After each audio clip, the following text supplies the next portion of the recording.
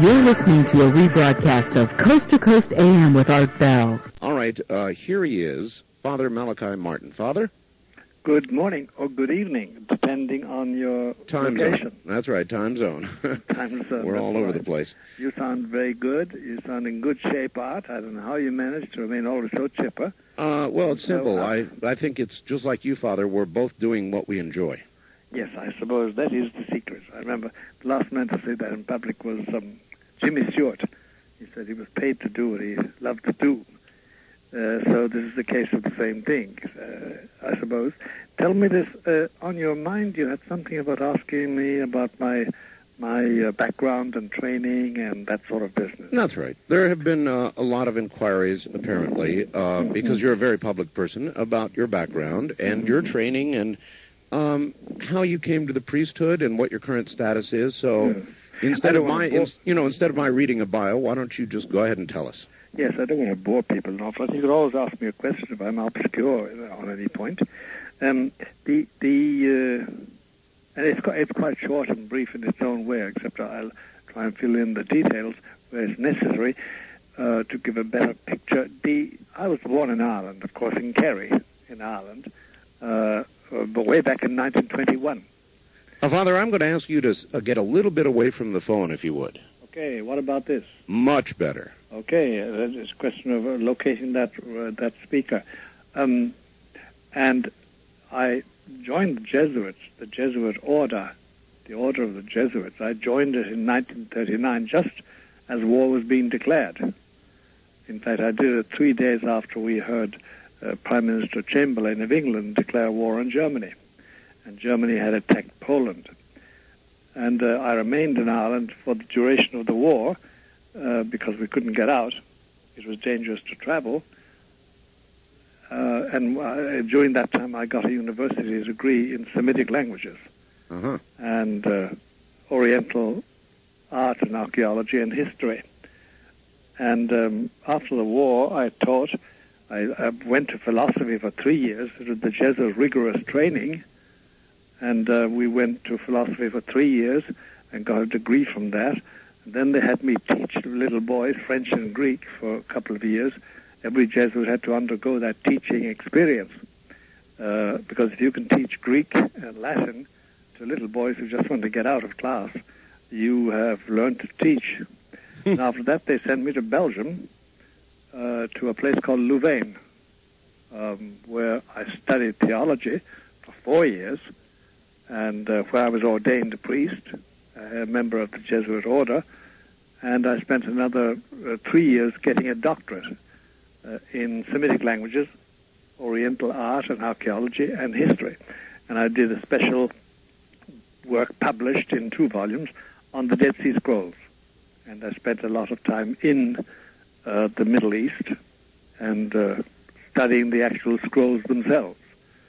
And I became an expert in paleography, that is ancient handwriting. It all sounds very boring, but it was very exciting. No, it's really not boring at all. It was very, very exciting. And then they brought me back to Rome to a place called the Biblical Institute. That's the central part of the Vatican which trains professors of Bible. And I became a professor and with tenure of Hebrew and paleography and New Testament and Old Testament and of 1 or 2 other languages like Aramaic, which is used in the Bible, and was the language to which Jesus spoke. But I arrived just down there in 1957, 58, and the old Pope, Pacelli, Pius XII, had died, and his successor was John the 23rd. And his great collaborator was a Jesuit called Father Bear, Augustin Bear, a German Jesuit who lived in Rome, had been in Rome for years.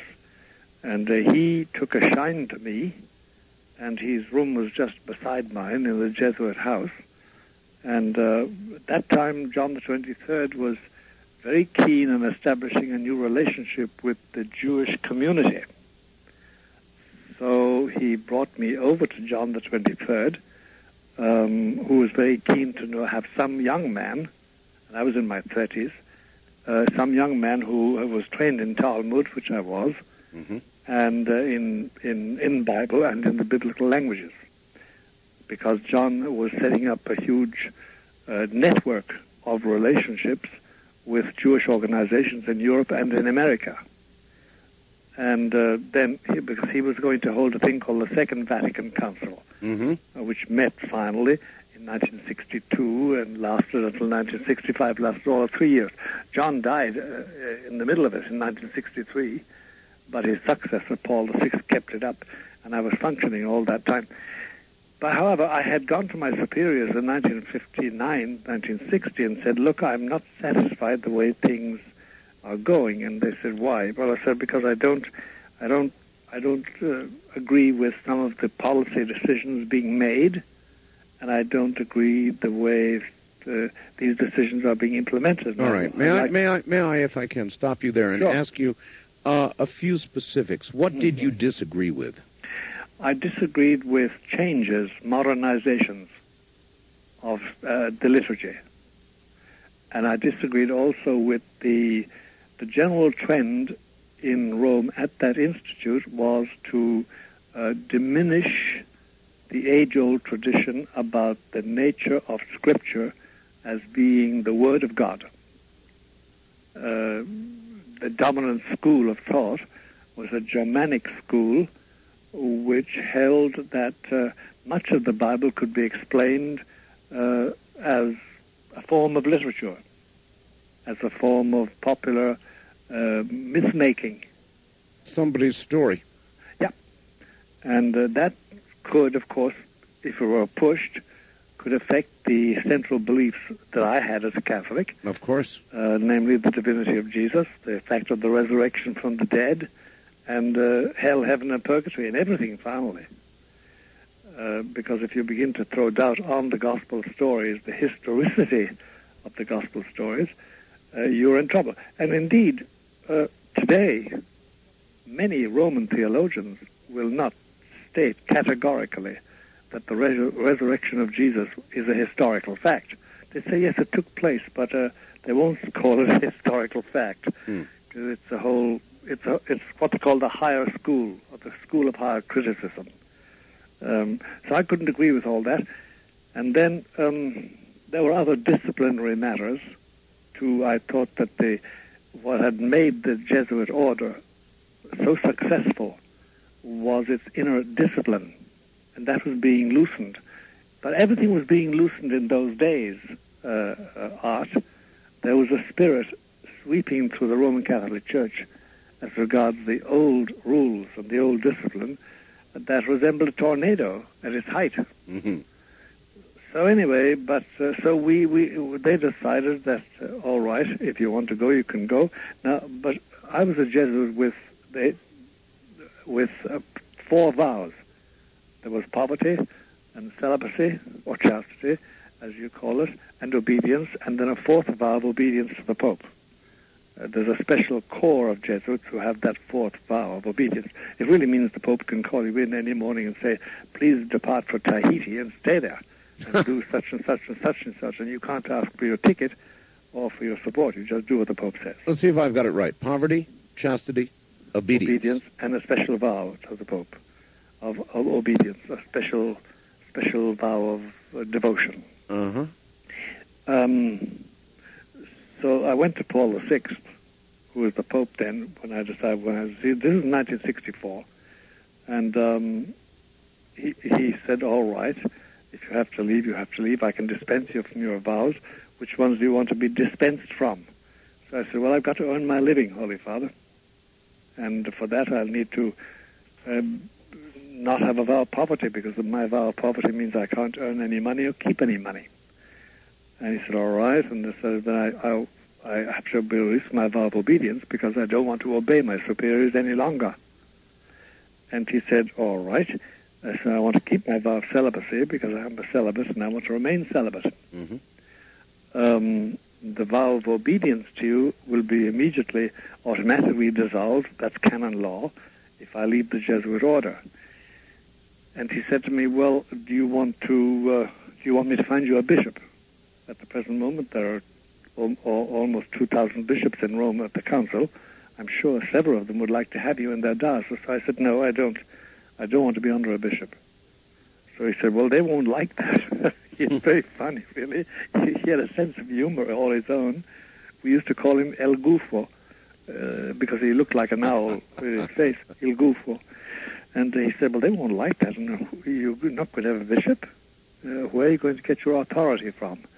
I said, you will have to give it to me, Holy Father, or your successors, by some special arrangement. But I want to be a priest. I want to be celibate. I want to write. And I want to have very active in TV and radio and lecturing and talking and confessing. And there's a storm coming over the church anyway, which you yourself are always talking about these days. And indeed, Paul VI was always talking about the storm let loose, like a tornado. Yes. And he finally ended up by saying, as you know, in public, a couple of years later, the smoke of Satan has entered the sanctuary of the church. We are now invaded. Anyway, so we talked about that, and he said, all right. But he said, then, what you are asking for is this. There's a form which you know of called laicization. And he said, many people make the mistake of thinking that a priest like you who undergoes laicization becomes a layman. And he said, as you know, that's false. You never become a layman. Once you're a priest forever. But laicization merely concerns who has authority over you. And you want me to arrange it so that no bishop and no religious superior has control over you. Mm-hmm. And he said, we'll have to make some special arrangements about that. Because he said, somebody must have some check on you. So he made those special arrangements, and there's always somebody in Rome to whom I refer my life to and discuss my money with. They don't ask for money, but they must know what I do with it.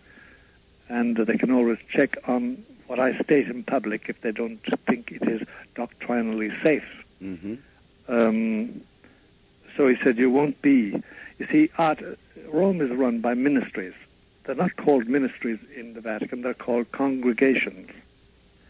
And there's a ministry or a congregation for the bishops, and it's called the Congregation for Bishops. And then there's a ministry or congregation for clergy, and that's for clergy like priests, and so on and so forth.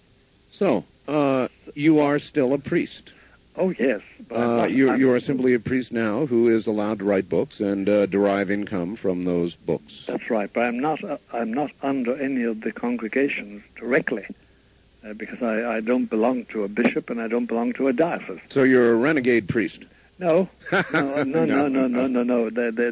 fact, a lot of people would like it if I were, because writing for all that length of time and talking to so many people over so much radio, they would like it if I swung away, because I'm really known to be fuddy-duddy conservative.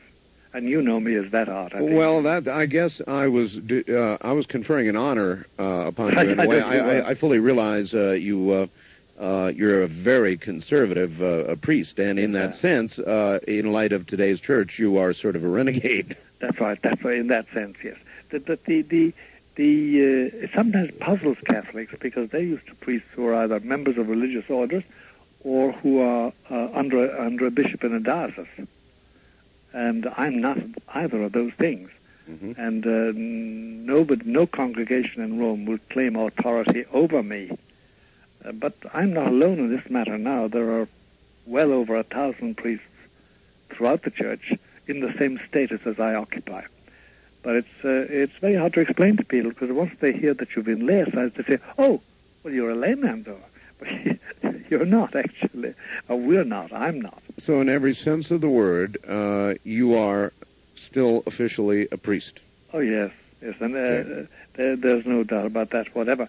It allows me a certain great latitude, but it also puts restrictions on me, because I can't back every political cause I'd like to back, because there are limitations on me for that. Mm-hmm. I'm not supposed to... I don't think priests should be politicking. That makes me want to ask you about your political views. Yeah, I have views, of course. I'd be a dumbbell if I hadn't got views. but to fling one's weight into a political fight, which I sometimes would love to do, I restrain myself because I think, between you and me, I think that the one thing Jesus dislikes is politicking clergy, because he had a lot of trouble with it in his day. So I think that...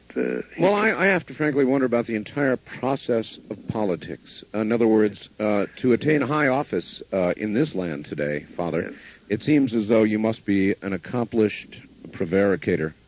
It seems to me that you cannot do it with clean hands. I may be too condemnatory in that sense, although I'm not condemnatory. I hear confessions all day and forgive sins as a Catholic priest and as a human being. But it would seem that you've got to prevaricate, yes. You have to speak out of two sides of your mouth. You have to promise knowing you will not fulfill your promises, and you have to pretend you side with an issue because it's good for you for a re-election. Is that a sin? Or would you say that even a good man trying to enter the political world to do good things, yes, would have to do what he has to do to get where he wants to go, to do the good things he wants to do? Yes, it's complicated, but I think it's quite clear what you're saying. Well, I suppose that there are limits, you know. There are certain exaggerations that are now allowed, which are understood to be exaggerations on a politician's mouth. Father, hold on just a moment. We're at the bottom of the hour, and we'll be right back. Father Malachi Martin is my guest from New York City. I'm Art Bell, and this is CBC.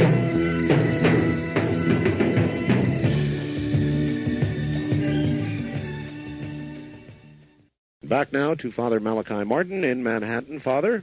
Art, there's a point in connection with what we were just talking about in the previous hour, and it's this, that you call me Father. Yes, sir. And priests are normally called Father. It has become the habit that if you're not called Father officially, since I have 3 doctorates, I chose to be called Dr. Martin or Father Martin. Many people have called me as that, and there's no difficulty with that, except, for instance, in the Archdiocese where I live in New York, the Archdiocese does not want any priest that's not part of the diocese, and I'm not part of the diocese, and not to wear clerical clothes, yes, brown collar and the black suit, yes, or not to be called Father officially. But I just want to note that a lot of Catholics, they meet you for the first time and they find out you're a priest, but you're wearing a shirt and tie. Well, they find that shocking. Is it okay to call you Father? Oh, yes. Good. That's what I am, and that's what I profess to be. Good. I'm just noting that small point as a consequence of the status I sought to get. About politicking clergy, yes, about politics itself. It's a very, very trying affair for the soul, Art, I think, because you've got to make so many compromises. Well, yes, and I don't want to launch into a big political discussion, but I'll say this about politics. There was a day when I discussed it frequently, or even most of the time on the radio. And in the last years, Father, yes, it seems like what they argue about and discuss in Washington is more and more irrelevant to our lives. Me too, it seems so. To me too, it seems so. And therefore I'm not very interested, unless you wanted to discuss some political problem, case, situation. Not me. Not me either. I don't find it interesting. And then I find the majority of my fellow citizens, of ordinary men and women, are not really exercised about it either. They have other problems and other considerations. And there's something new happening anyway out there, as we say, with the demographers. There's something new happening to men and women.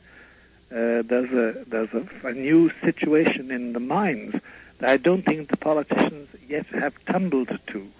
They don't know what's going on. Well, I would join them with that. I'm not sure I know either. I just know we are at the edge of momentous change. Yes, we are. We are. There is a change taking place, and nobody can formulate it quite accurately yet.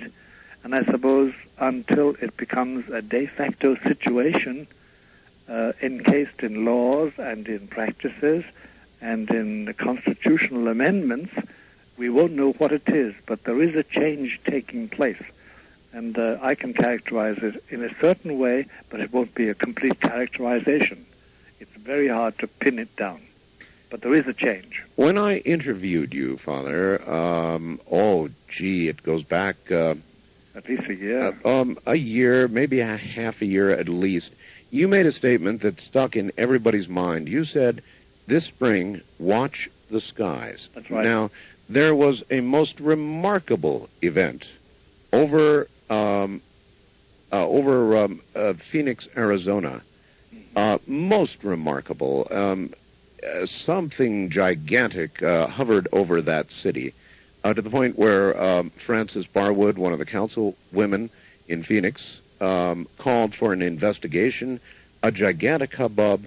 There have been things seen all throughout this spring in our skies that we normally do not see.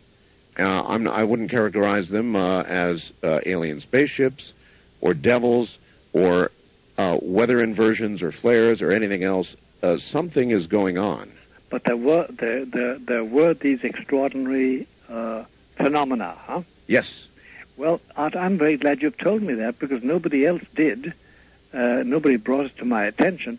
What I used to say, and it still holds retroactively, that if between the end of winter, 97, and the end of spring, 97, there were such signs in the skies, then that heralded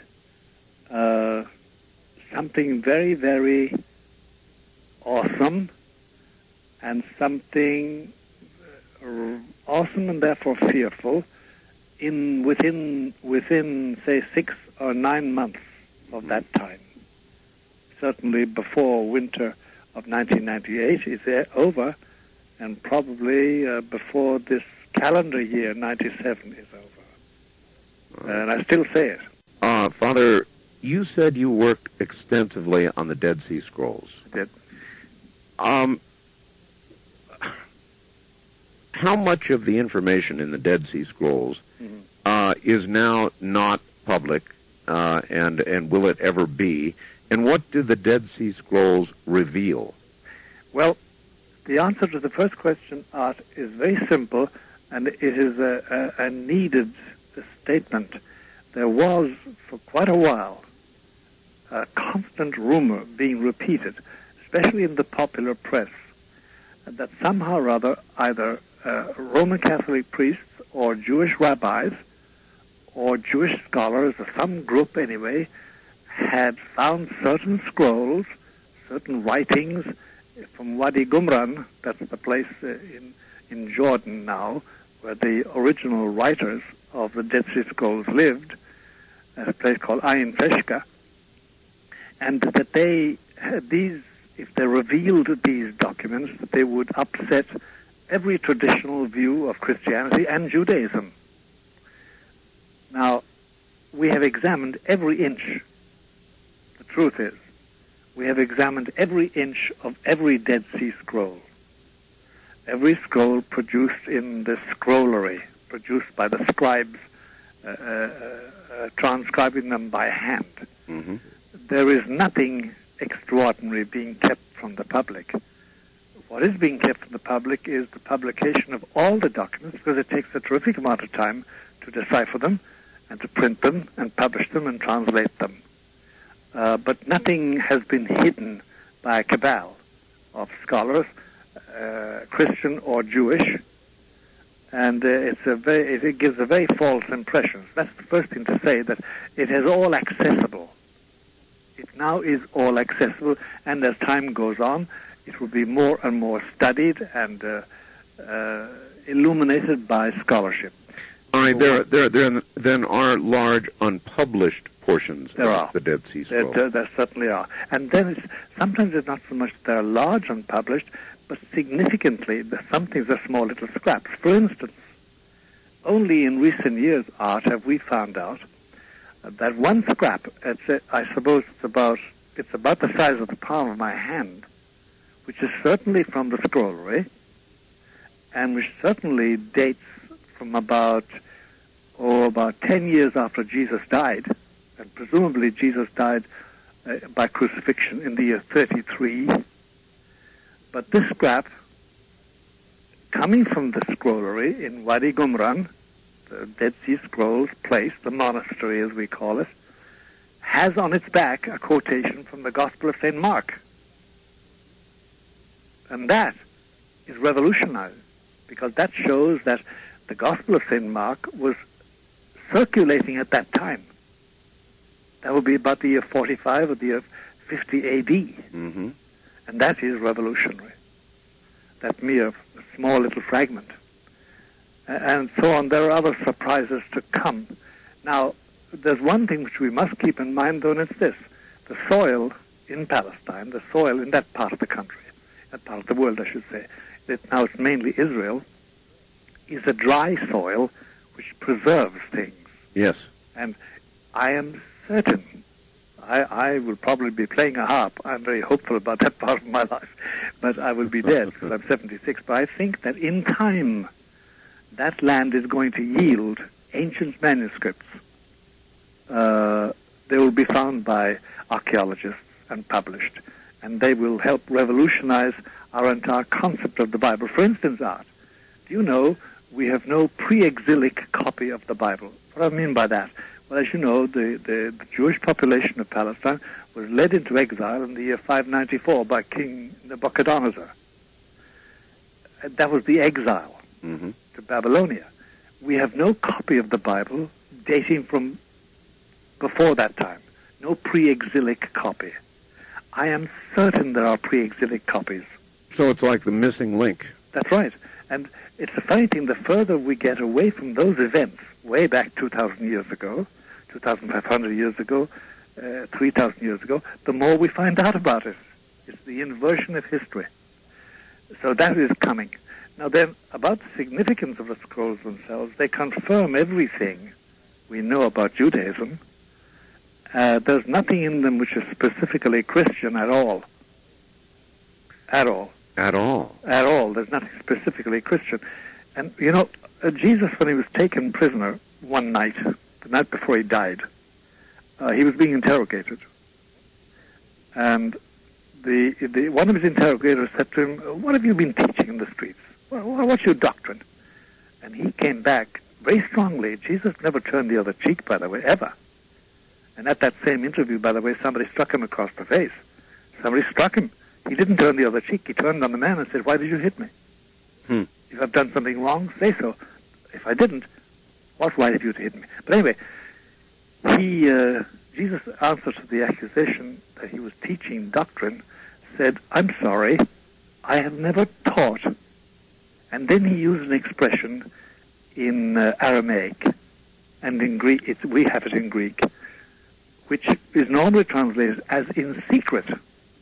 Basod would be the Aramaic. But basod is the term used in the Dead Sea Scrolls, the official documents of the group of people who were there, to indicate their special meetings, their professional gatherings. So what he was telling his interrogator was, look, there are those fellows out there by Wadi Qumran, and they're revolutionaries, they're Essenes, and they're zealots, and they are your enemies because they're revolutionaries. But I don't belong to them. I don't teach in their gatherings. I don't frequent them. So there are traces that Jesus knew about it, like that, in the New Testament, if you know how to read it. But there's in the Dead Sea Scrolls themselves, there's nothing specifically Christian at all. There's a lot, though, can be learned about the times in which Jesus lived and what people believed. And I could spend the next 3 hours going through the New Testament, pointing out where there's an incidence between Dead Sea Scrolls and the Gospels. But that's not really relevant for the moment. All right. I want to ask you about something very recent on the horizon, Father.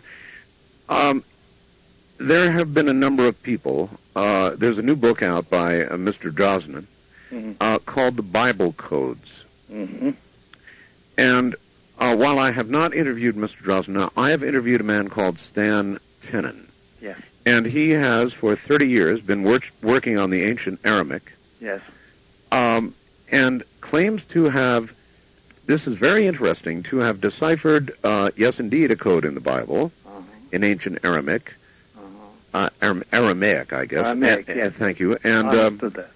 And he claims a most fascinating discovery that these codes translate into geometric patterns that, if viewed, actually allow, for example, in Genesis, one to enter a state of experiencing not just what is written in Genesis, but what actually occurred. It's a most intriguing... I must read that book out. I haven't read it yet. So that, and then he claims, of course, that some people have not come out of the experience as whole people anymore, really? And that only those who are the most pure are able to have this experience. Anybody can have it, but not anybody can come out of it totally sane. Gee whiz, I didn't know that. I must look at that book. And I was wondering, I guess, have you heard about the publication? Oh, I've heard about it, all right, the Bible codes. I've heard about it. And indeed, there has always been a tendency, not more than a tendency, there's always been the habit, especially amongst Jewish scholars, Talmudic experts, to read the bare words of the Bible, which is mainly Hebrew, but some Aramaic, but mainly ancient Hebrew, to read them in such a way that they get a double meaning out of it, and a more profound meaning than the simple meaning we take from the historical parts of the Bible. There's no doubt about that. And there's the art. Have you heard about an art called gematria? Gematria. No. What is that? Gematria is actually it's a word used in the Talmud, the Jewish Talmud, but it comes from the Greek word geometry. But gematria is the use of the letters of words. Say in the first line of Genesis is Bereshit bara Elohim et hashamayim v'ta'aretz. In the beginning, God created heaven and earth. Yes. But they take each letter and they give it a value, a numerical value. Yes.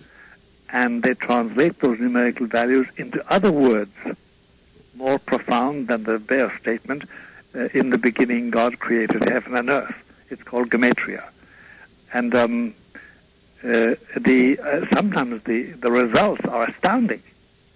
They really are astounding. And do you consider it then possible, Father? I consider this as a possibility. If you know something did happen, you find confirmation of it in gematria.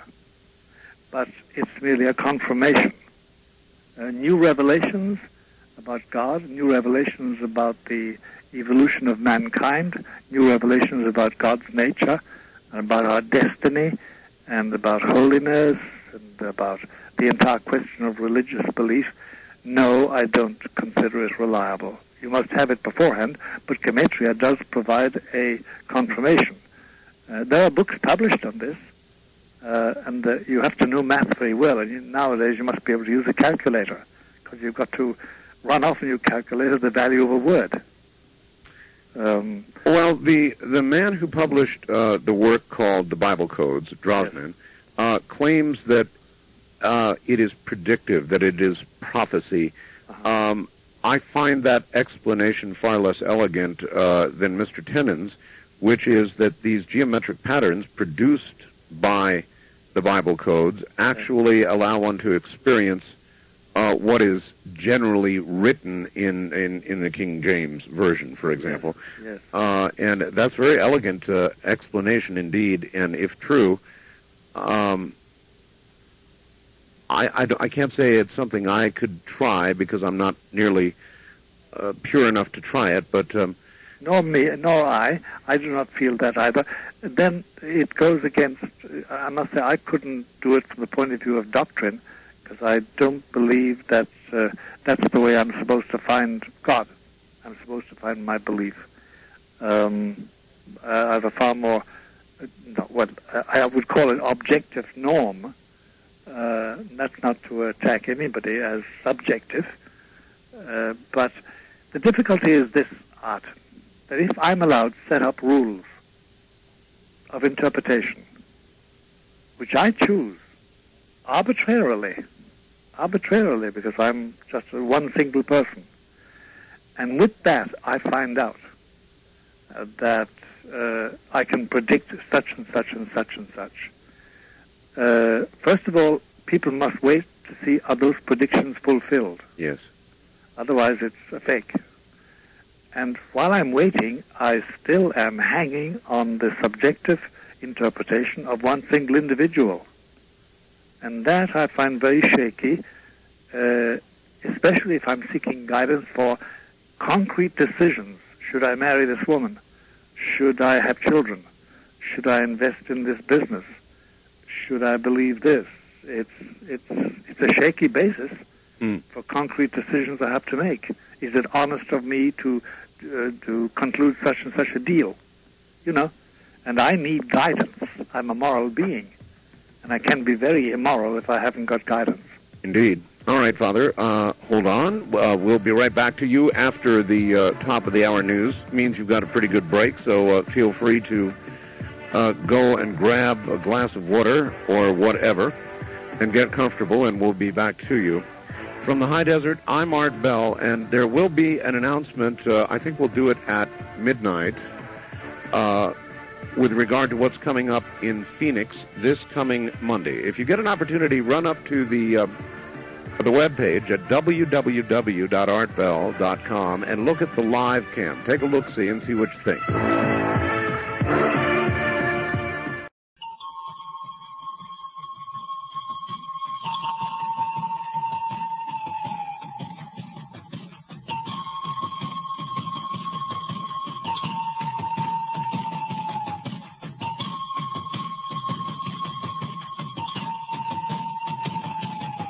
Art Bell is taking calls on the wildcard line at 702-727-1295. That's 702-727-1295. First-time callers can reach Art Bell at 702-727-1222. 702-727-1222. Now, here again, Art Bell. Well, good morning. My guest from Manhattan is Father Malachi Martin, and he'll be back in a moment.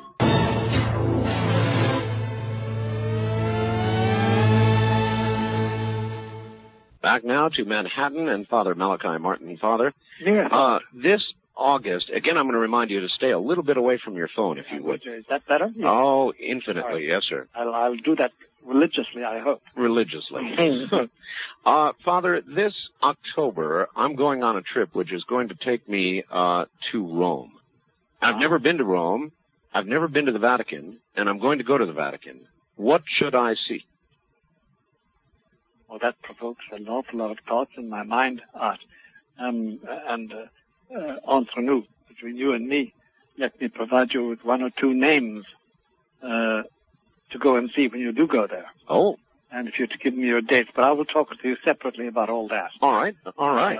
But apart from that completely, there is so much to be seen there that my one main advice to you is to make a choice beforehand, because you can't stay there forever. As a matter of fact, I'll only be in Rome for 2 days. Well, then in 2 days, there are certain things you can see and are worth seeing, and that repay the time put into it. You can see St. Peter's, and you can see the Vatican museums, the main museums, in 1 day, less than 1 day, in one good outing, organized by some agency. And there are many good ones in Rome, and there are many good ones here. They're organized it in Rome for you. Now, if I were to use your name, that would not get me into the secret archives, would it? Well, if you use it with certain men, whose names I'll give you, yes. Oh, my. Good. Get you a visit there. It's a fantastic thing. Do you know there are 7 miles beneath the surface of Rome? 7 miles? Secret archives. And you enter this thing, and when you enter it, the light goes on, and as you move through it down along the passageways, the light behind you goes off, and the light ahead of you goes on. Oh, it's a fantastic thing. Oh. It's a fantastic affair. What I would give to be able to see that. You can. You can see it all right, but if you can, in a short visit though, you just look at it and you pass on because you haven't got the time. Right. But you can see it. And then there are various other parts of Rome which should be seen. But the main one would be the Peter's Basilica and some of the main Vatican museums, because they're magnificent. You've never seen such magnificence and such art. Well, I'm looking forward to it. Oh, it's a marvelous thing. It's simply marvelous. And Rome has some aura which exists no place else. They say, non si parte di Roma. Nobody ever leaves Rome once you've been there. And it's true. But before you go, I must know your dates. And before you go to Rome. Indeed, I will let you know. I'll be in Rome actually. I believe October 2nd. October 2. Well, no, that's wrong. Now, let me get back to you on that. Yes, actually, we can talk separately, but we have all the time. All right. Here's the facts I want to read you. We're going to get down to some hard stuff here. Yes. Dear Art, I'm sure the good father would agree that belief in God must come from one's own faith. Yes. Then it would it not be true that faith is necessary for one to believe that demons also exist? I personally believe that his God, meaning yours, Father, yes, or any God, does not exist. To me, it's all a fairy tale. So, would my non-belief of the angel and demon, God and devil, heaven and hell dogma, mean that I am one whose body cannot be possessed? And if so, what does that say about that particular theology? Mm-hmm. So I guess, number one, would somebody of his sort be somebody whose body could not be possessed? No, his body can be possessed. His belief or disbelief is no guarantee his body won't be possessed or can't be possessed. But that doesn't mean it will be either. The profile, we tried to create the profile of the possessible person, Art. We've tried it since 1970, and there is no profile. There is no profile. No, it's a random thing happening. Rich, poor, good, evil. Male, female, homosexual, heterosexual, educated, uneducated.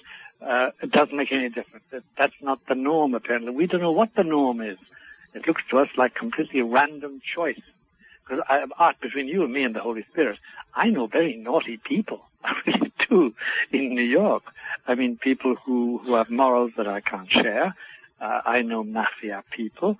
I've come across my share of these people in many walks of life. But they're not possessed. They're just very naughty. How actually, it's a very good question. There are, as you point out, many naughty people. It's a very kind word. Yeah. How do you delineate between the very naughty and the possessed?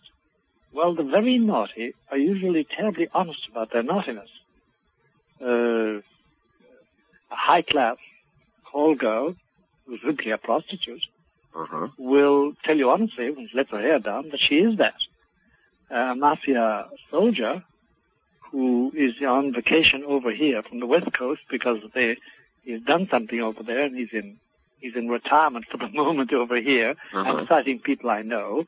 They'll explain exactly what happened. In fact, one of my first contacts as a priest in New York was with a mafia soldier who had been shot up and needed absolution and anointing. We're afraid he was going to die. But that's one kind. The other kind, the possessed kind, is something very different. And then there's the various stages of possession. But it's a very different thing. The phenomena is different. The behavior is different. The things surrounding them are different. The atmosphere, the smell, the behavior, the look, the language. Father, does possession come upon a person slowly, in stages, or does it come all at once? Slowly and in stages. It's like any addiction.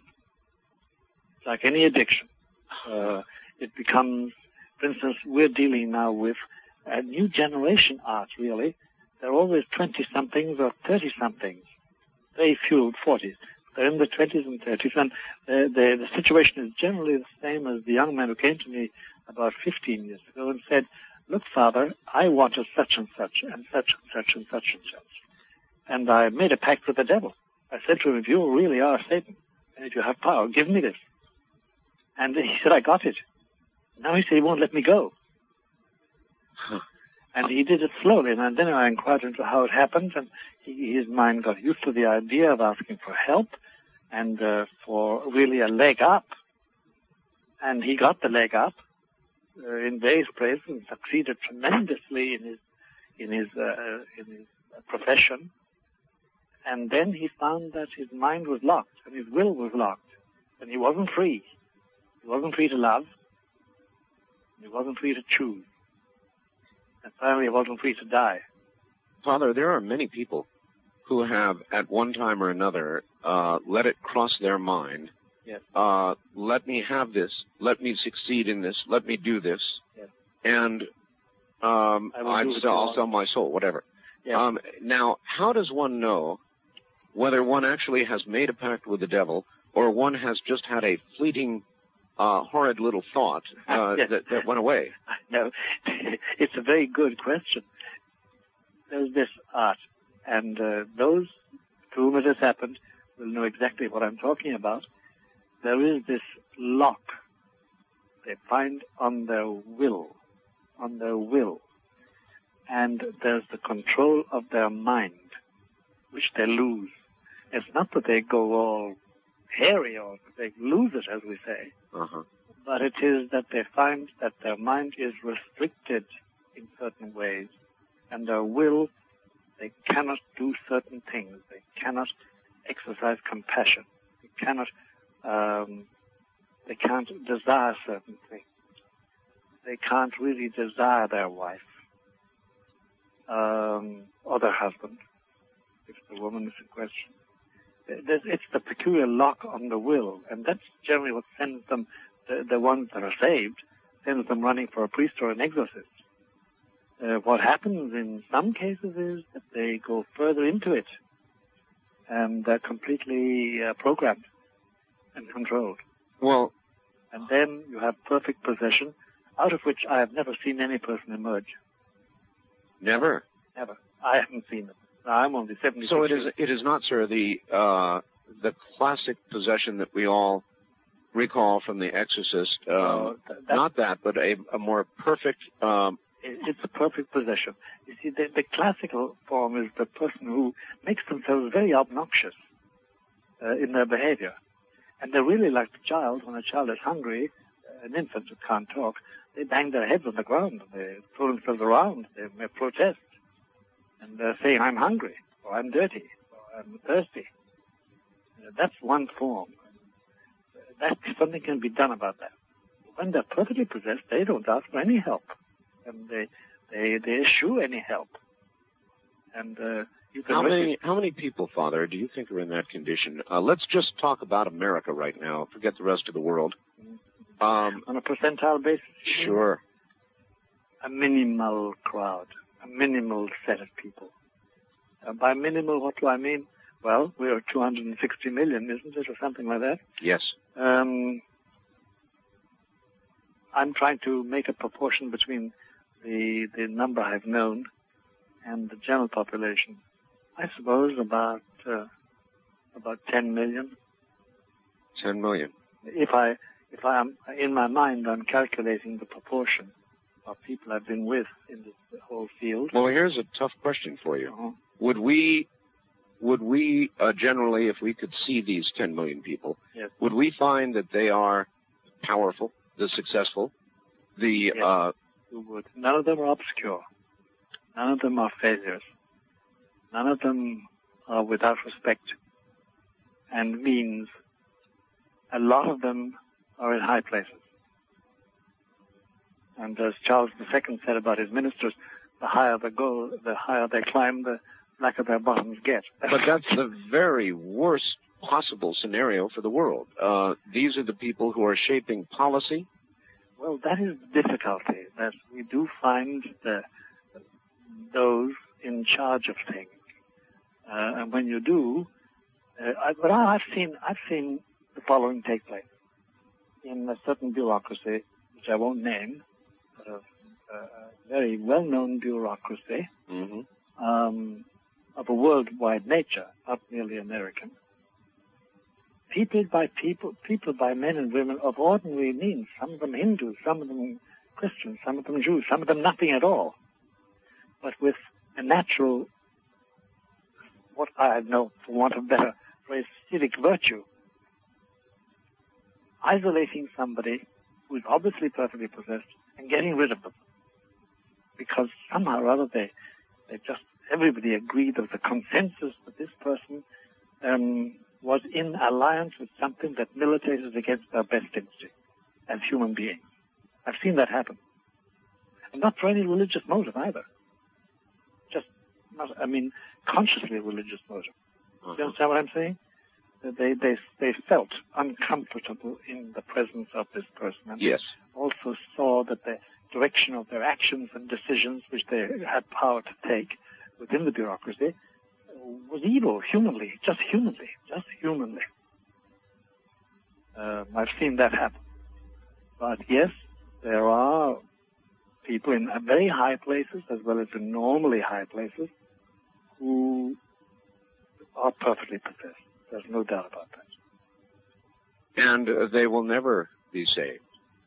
As far as my experience in life goes, Art, I don't doubt God's grace or God's greatness, God's power, but neither do I doubt or belittle the power of Lucifer. He is the prince. Satan is something else. As you know, that's not the same being. Satan and Lucifer are different one from the other. But I don't belittle the power of Lucifer. He is the prince of this world, as Christ called him. And he has his kingdom. And at the present moment, he reigns supreme in the middle plateau. Well, if Lucifer has all of these perfectly possessed people that are, in effect, in league with, have made a deal with him, that's right, then why does Lucifer, from time to time, do this horrible thing and possess the otherwise totally innocents who have not asked for, in any way, any sort of deal with him? Well, nobody is possessed against their will. You always say yes. Even the semi-possessed, even the obsessed, which is the stage prior to possession, they say yes.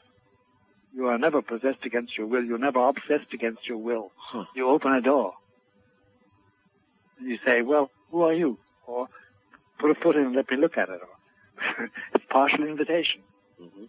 Now, but what must be stressed is that this doesn't happen to everybody who's just barely naughty. Do you understand? I use the word naughty to cover all sorts of human malefactions.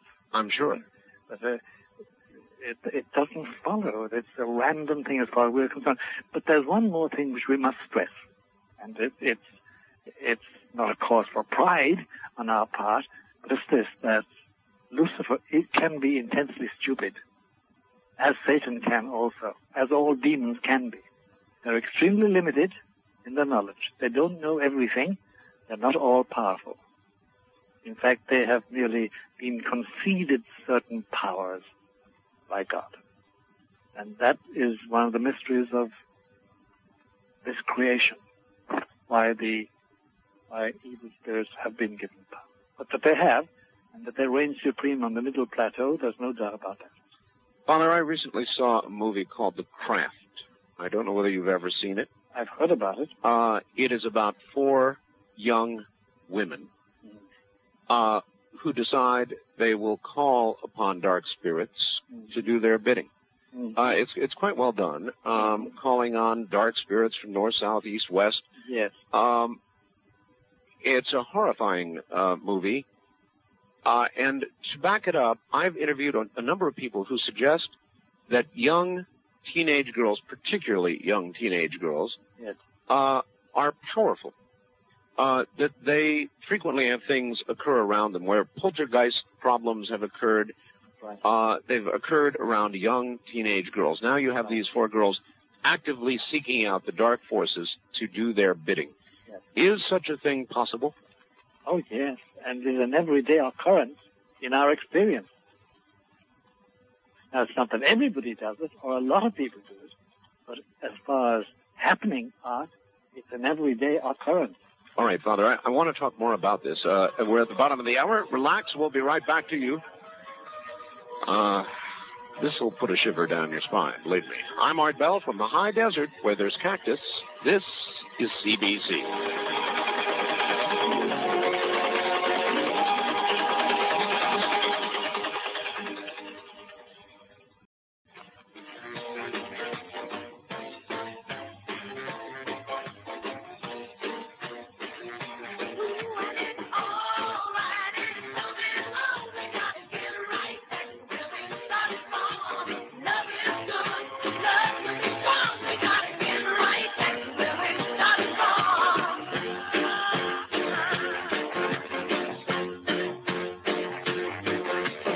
Call Art Bell toll-free, west of the Rockies at 1-800-618-8255. 1-800-618-8255. East of the Rockies at 1-800-825-5033. 1-800-825-5033. This is the CBC Radio Network. That's who we are. My guest is Father Malachi Martin from Manhattan. And we'll get back to him in a moment.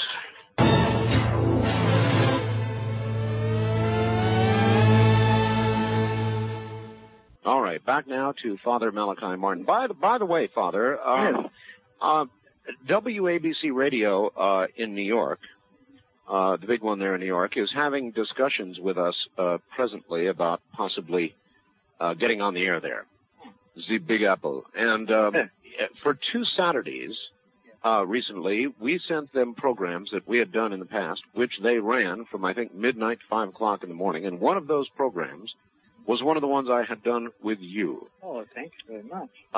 So you were heard widely there in your own city. Thank you very, very much, Art. At any rate, I considered it one of the best, and so we sent it along and they ran it, and I thought you'd want to know. I certainly do, and thank you so much. That's excellent. All right. Father, is magic real? The best answer, the most accurate answer is yes. There is a magic. There is a magical system which is real. Yes. All right. As an example, again, I refer to the movie The Craft. Yes. In that movie, it showed there was a dispute between a couple of the young ladies. One grabbed a hank of hair from the other, and they began doing these dark spells. Right. And in the movie, this girl who had this magical spell cast against her began to lose all her hair, began falling out. That kind of magic, Father, real, tangible things that can be done to other people. Yes, that can be, under certain conditions, can be real and effective and horrible. No doubt about it. It can be. So it can be, in effect, foisted off from one person to another. Using dark forces. Yes, under certain conditions. And one would want to outline those, but in general it is that both the hexer, the speller, the person doing it, somebody else, must have an arrangement, be in league with, yes, have a pact with, yes, demonic forces, and the person affected must lack protection. Because we all need protection. And what protection is there? To put it in human language, on this level of understanding, Art, it is the arrangement whereby I, at least in general, in my life trend and in the way I behave, I follow the dictates of what I call my conscience, which is really my angel. Because we're all assigned an angel to protect us. Because on this again, in this context, there is always danger of being attacked by demonic forces, either directly or indirectly. And we have an angel, a guardian angel, we call it, or him, or her. There's no sex involved. So we use him or her or it. We always have an angel who can protect us. If we forsake that angel, and the general trend of our life is in the very opposite direction, then we are liable. There's no doubt about that. And I can't tell you, I have one whole filing cabinet full of letters from people who are victims of that. You are now 76? That's right. 76 years old. Actually, truthfully, I'll be 76 on July 23. On the 23rd? Yes. Oh, my. When I talked to your secretary yes. The other day, she said you were, at the time we talked, at an exorcism. That's right. You're still doing exorcisms? Oh, yes. At the present moment, it's usually directed. That is, that I'm in charge of an exorcism. I'm not usually doing it myself. I don't need to, because there are 2 or 3 going on at the same time. And I decide what must be done, interview the people, and assign it, and then observe, and at times step in to correct something. It goes on continuously, because they since I started this work in the United States, that's about since 1970, and it's now 1997, 98, coming into it. Yes. The incidence of possession, and therefore of exorcism, has increased between 750 to 800%. Wow. An enormous, and this is only in the northeast corner, Art. In the northeast corner. The increases, and then the amount of covens that have sprung up, genuine covens. Yes. Is enormous. When you say coven, would that be, for example, Wicca? Yes, there are Wicca covens. These are, a coven is a general term for a group of people who are linked together by one main point: adoration and service of Lucifer. Huh. Many people involved, Father, in Wicca will tell me constantly that they are not of the dark side. Oh yeah, there is a white Wicca, as they call it, and it's really nature worship and that sort of business. You know, it's innocent in that sense. It's a reversal to the gods of nature and the gods of nature as such, and that of course has its own liabilities as regards belief in God itself, But the white Wicca, I know the chief Wiccan in Long Island. She's a very respectable lady, and she holds classes teaching people how to enter Wicca, white Wicca. They will have nothing to do with any other form. So, but that's not what we're talking about, really. It's a nature worship, and a lot of people are in it. Many who are in it because of disillusionment with religion, Judaism, Christianity, Catholicism, yes. Presbyterianism. You know what I mean? They've had it up to there, as we say, with a form of religion that they find this consoling. And they love animals, and that's what they never have sacrifices of little animals, dogs or cats or birds or horses or anything like that. It's a nature worship, and you see, if we use the word paganism, it has connotations for the ear that are sort of bad. You know, these are what the ancient Romans and ancient Greeks and all those people practiced. Is it as dangerous for one's soul as even the darker forms of Wicca? No, it is not. And I've met many Wicca people who are led out of it by sheer devotion to nature and by finding out that the beauty and the truth around them must mirror some greater beauty, greater truth, more permanent beauty and truth elsewhere. And that's God. But it all depends. It's very hard to give an accurate answer to your question, because it all depends on what graces have been offered you. Has God entered your life and have you refused Him? You understand me? Have you rejected an invitation from God? Father, I don't feel I've ever had one. I don't doubt a creator. Mm-hmm. However, I have no tangible proof, and I am the kind of person mm-hmm. who has a very difficult time believing in that which I cannot prove, and I'm constantly striving to prove and to learn through every avenue I can manage, some of them probably very less worthy than you can imagine. But I'm constantly searching and looking, and yet I've been unable to make that leap of faith. And I don't know that I've ever received a specific invitation. How does one know? Well, I'll tell you. Somebody has said, and it's a way of entering into this. Somebody has said that if I say to you, and I'm not me and you're not Art Bell, so we're two mythical people, but if I say to you, look, I want to love you, that's the beginning of love. It's the beginning of love.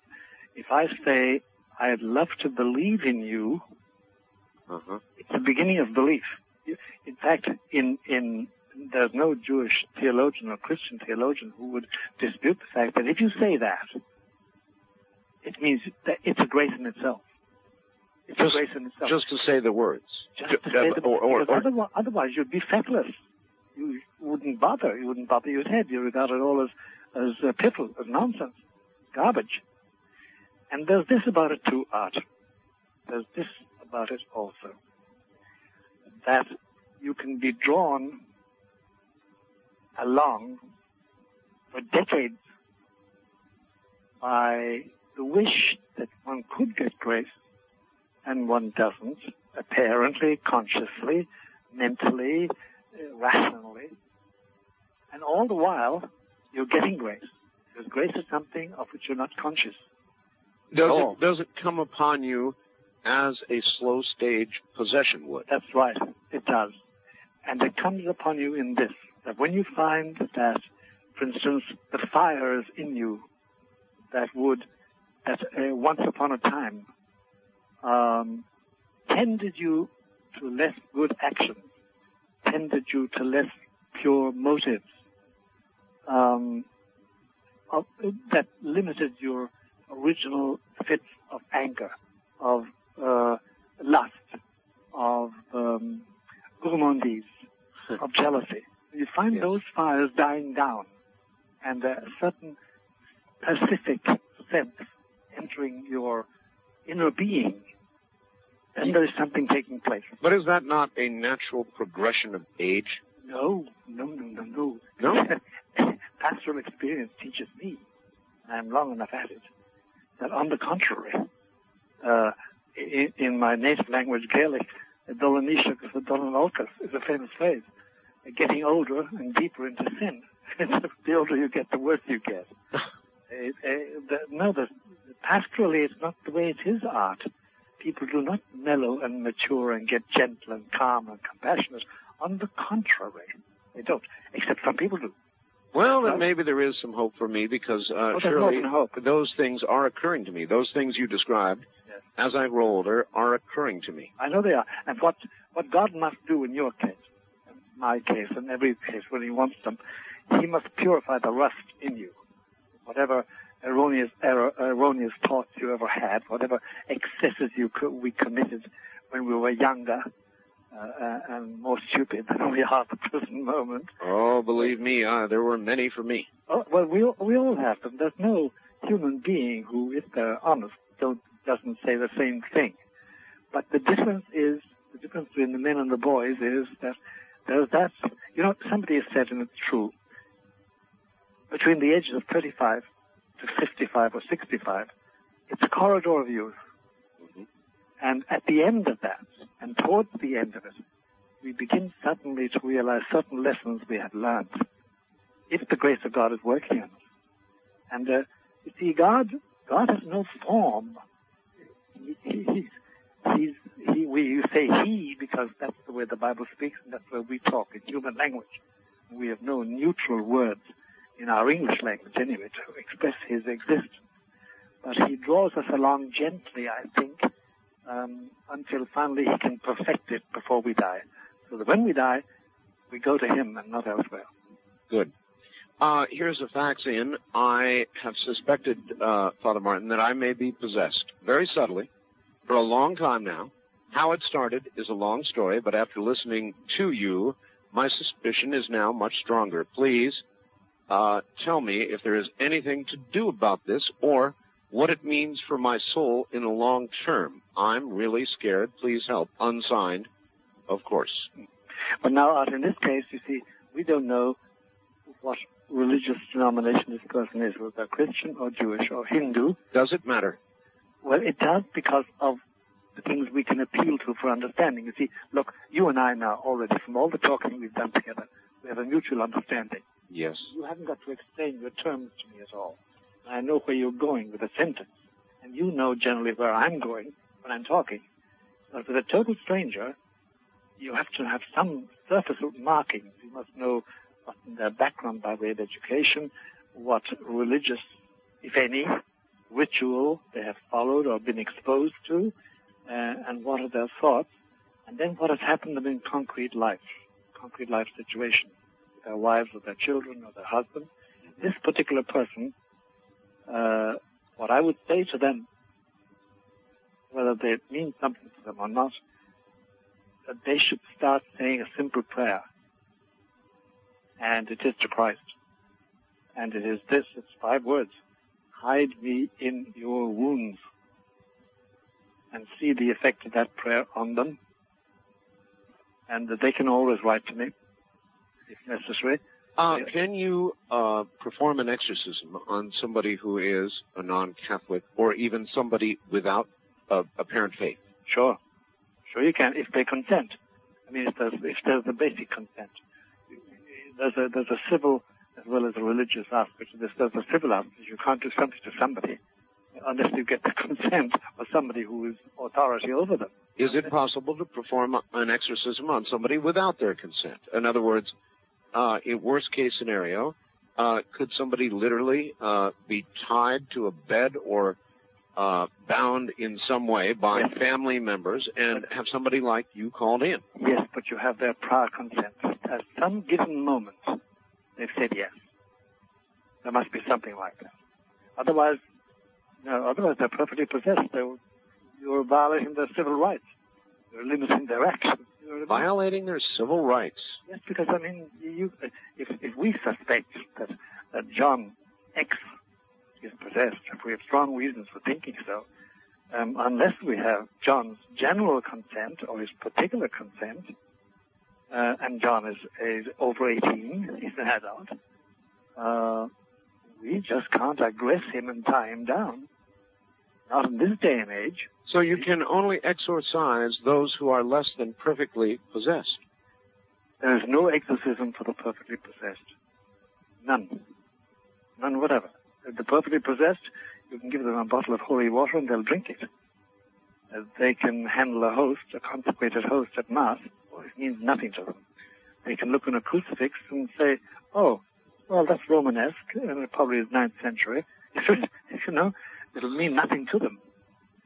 You said that exorcisms in the Northeast, at the very least, are up 750 to 800%. Right. That's terrifying. And what does it mean to you? What's coming? Oh, it means, not to put a tooth in it, as they say in the English, it means that the prince has a wider kingdom than he had when we started off in 1970 anyway.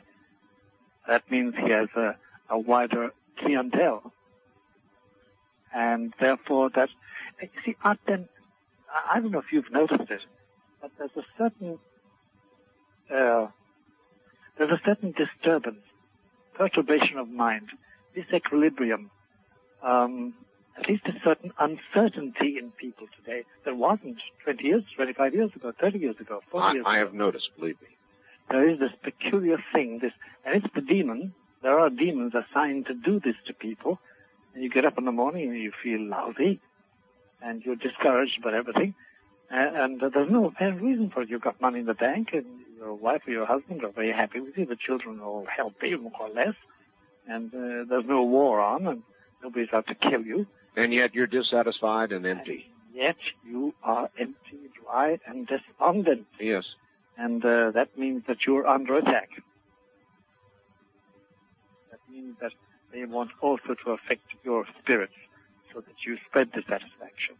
and you spread discontent, spread unpeace. And that's why we all love somebody who, when they come into a room, the light comes with them. Light and peace and joy of some kind or other. And you know that person when you're in their presence. Exactly. They don't make you horse laugh every moment of the day. Sure. They do give you this, and when they leave, it goes with them, and you don't want them to go. You can see, and it's the simplest people have it. And the opposite is true as well. When you are in the presence of a perfectly possessed person, yeah, you know it. You don't wonder about it. You know it. You know, and then a lot of people see who are not acquainted with this phenomenon itself. And Father, hold on. We're at the top of the hour. Stand by. We'll be back. Father Malachi Martin is my guest.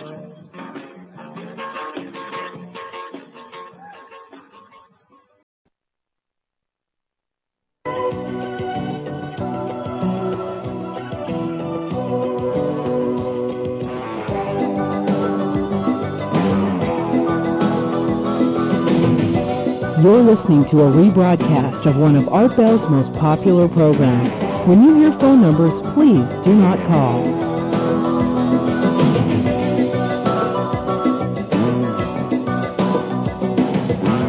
Now, from the Kingdom of Nye, more Coast to Coast AM with Art Bell. Here again is Art. I'm going to open the phone lines, but I want to set aside one line for an interesting purpose. We have with us a very holy man indeed, Father Malachi Martin, advisor to two popes. And you've probably heard him before, perhaps not. This may be the first time. Father Martin is an exorcist. He has done many, many exorcisms. He now directs exorcisms. I think it would be useful and intriguing to open a line, a special line, for those who are either atheists or those who practice the dark arts. And I would like to hear your comments, and I would like to hear an interaction. Yes, this invites controversy, but that's what we do here. And it really is a classic. See, how can I put this? I guess I want to show a classic delineation between good and evil. We have good, and I know there's plenty of evil out there. So I'm actually inviting it on one line. I would ask the audience cooperation. Otherwise, you can call any of the other numbers. But I am going to hold one line open for those of you who claim to be atheists or practice the dark arts. That line is area code 702-727-1222. I'll repeat it again, and I would ask everybody else not in that category to please now hang up. Area code 702-727-1222. Heaven knows, or maybe that's a poor expression, I can safely say that I get many, many calls and faxes from atheists. I would be interested in hearing from you. Many calls from those who practice the dark arts, magic, whatever you want to call it. So again, I request the cooperation of the audience in not calling that number unless you are one of the above. It is area code 702-727-1222. It should be intriguing. Father, welcome back. Thank you. We have done this on previous programs, Father, but yes. If you would, describe for the audience, before we get to the phones, exactly what a real exorcism is like. Well, the essence of an exorcism, when it's really an exorcism, by the way, just as a preliminary remark, let me state this much. A lot of people have the idea that reciting healing prayers over somebody is an exorcism. It's not. The essence of exorcism is a confrontation between the exorcist and the the demon presumably possessing the person who is being exorcised. It is a personal confrontation. Question and answer, and command, and question and answer. It's not a question of a beautiful prayer or aspirations. All that can be included one way or the other, but the essence of it is the exorcism itself, the confrontation. And the idea of the confrontation is to relieve this person of the power possessing their will and their mind, therefore their soul. What occurs during this confrontation? I mean, what occurs is, first of all, there's the difficulty of getting the demon to talk. Away from the phone a little bit, Father. Yeah, it's the difficulty is that the exorcist must first of all achieve is getting into contact with the demon, presumably possessing this person. That's the first thing, and that sometimes takes some time. Sometimes no, but sometimes it takes a long time. A lot of cajoling, a lot of abuse, and a lot of effort. And there are certain rules that the exorcist must follow, otherwise he's going to fail. Number one, when that does take place, when there is contact and there is dialogue, then the exorcist must find out the name the demon assumes. The demon always assumes the name when he possesses somebody, and how long it's there, and why it's there, and then get its consent to depart. And that's the essence of an exorcism. To get its consent to depart. Suppose it obviously does not want to depart. It doesn't ever want to depart. You've got to get its submission. Its consent is a difficult word to use. It's submission to being expelled. Because you see, there is an entire theory and belief behind it all, Art. It is that as long as this cosmos endures as it is,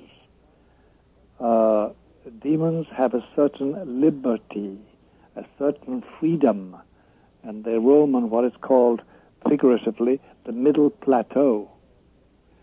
Once this cosmos ends, and there's only heaven, then there's only hell, and they go back there permanently, and it's more intense suffering for them. They never want to go back there.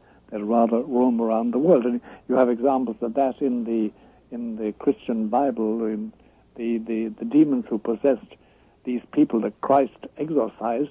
They said, please put us into these swine. Remember the incident of the Gerasene swine, Art? It was a hog farm, obviously, and it was a whole flock of hogs, and they possessed these poor animals, and they all rushed into the sea over a cliff. They didn't want to be sent back to hell to suffer, just to suffer. They wanted to roam the world on the middle plateau. But it's a whole mentality which the exorcist must have, and because he's got to understand who he's up against. Father, question. Yep. The middle plateau. Yes. Remote viewers, psychics, people who claim powers and insight that others do not have, are they dabbling and moving within and joining with this middle plateau? They are. Dabbling is a mild word. They're doing much more than that. And it's a very dangerous thing because you can be locked into it and eventually end up possessed, certainly obsessed. And it is a very tempting one for many people who have psychic gifts. I had an interview with somebody there a few days ago, and he wants out of it. He originally entered it voluntarily because it corresponded to his sensitivity, and he felt that he could get certain wisdom from it. Now he knows it's slavery, and he wants out of it. And he will get out of it, too. So the middle plateau is a very dangerous thing, and people who use Ouija boards, who do transcendental meditation, yes, who engage in spiritual seances, properly so called, who indulge in black Wicca, or in direct cultivation of demons, they are entering willy-nilly the middle plateau, and it's very dangerous. It is very dangerous. All right, let us go to the lines. On my special line, you're on the air with Father Malachi Martin. Good morning. Good morning, and thank you for Good morning. taking my call. Oh, you're going to have to speak up. I can barely hear you. Where are you? Barely hear. Oh, okay. I'm in Seattle, Washington. Yes. And thank you for taking my call. I'm a 48-year-old woman, and I grew up in a couple of orphanages, and I had Christianity thrown at me my entire life. Yeah. And there's one question that no minister or priest has ever been able to answer for me, and this is why I feel that I am an atheist. Mm-hmm. And that is that I have a daughter that's an adult. I love her unconditionally. And I assume that my ability to love her unconditionally is minute to what would be God of the universe, the creator, if there is one. And with my daughter, I would never say to her, if you don't love me, I'm going to send you to hell. Mm-hmm. And that's what I understand that Christianity is all about, and that God of Christianity is about. That if we don't love him and obey him, then we're going to be sent to this horrible, horrible place and suffer eternity in the hells and the belly of fire. And that's when I don't understand that, Father Malachi. I don't understand it. I know, ma'am. I get exactly what you're saying.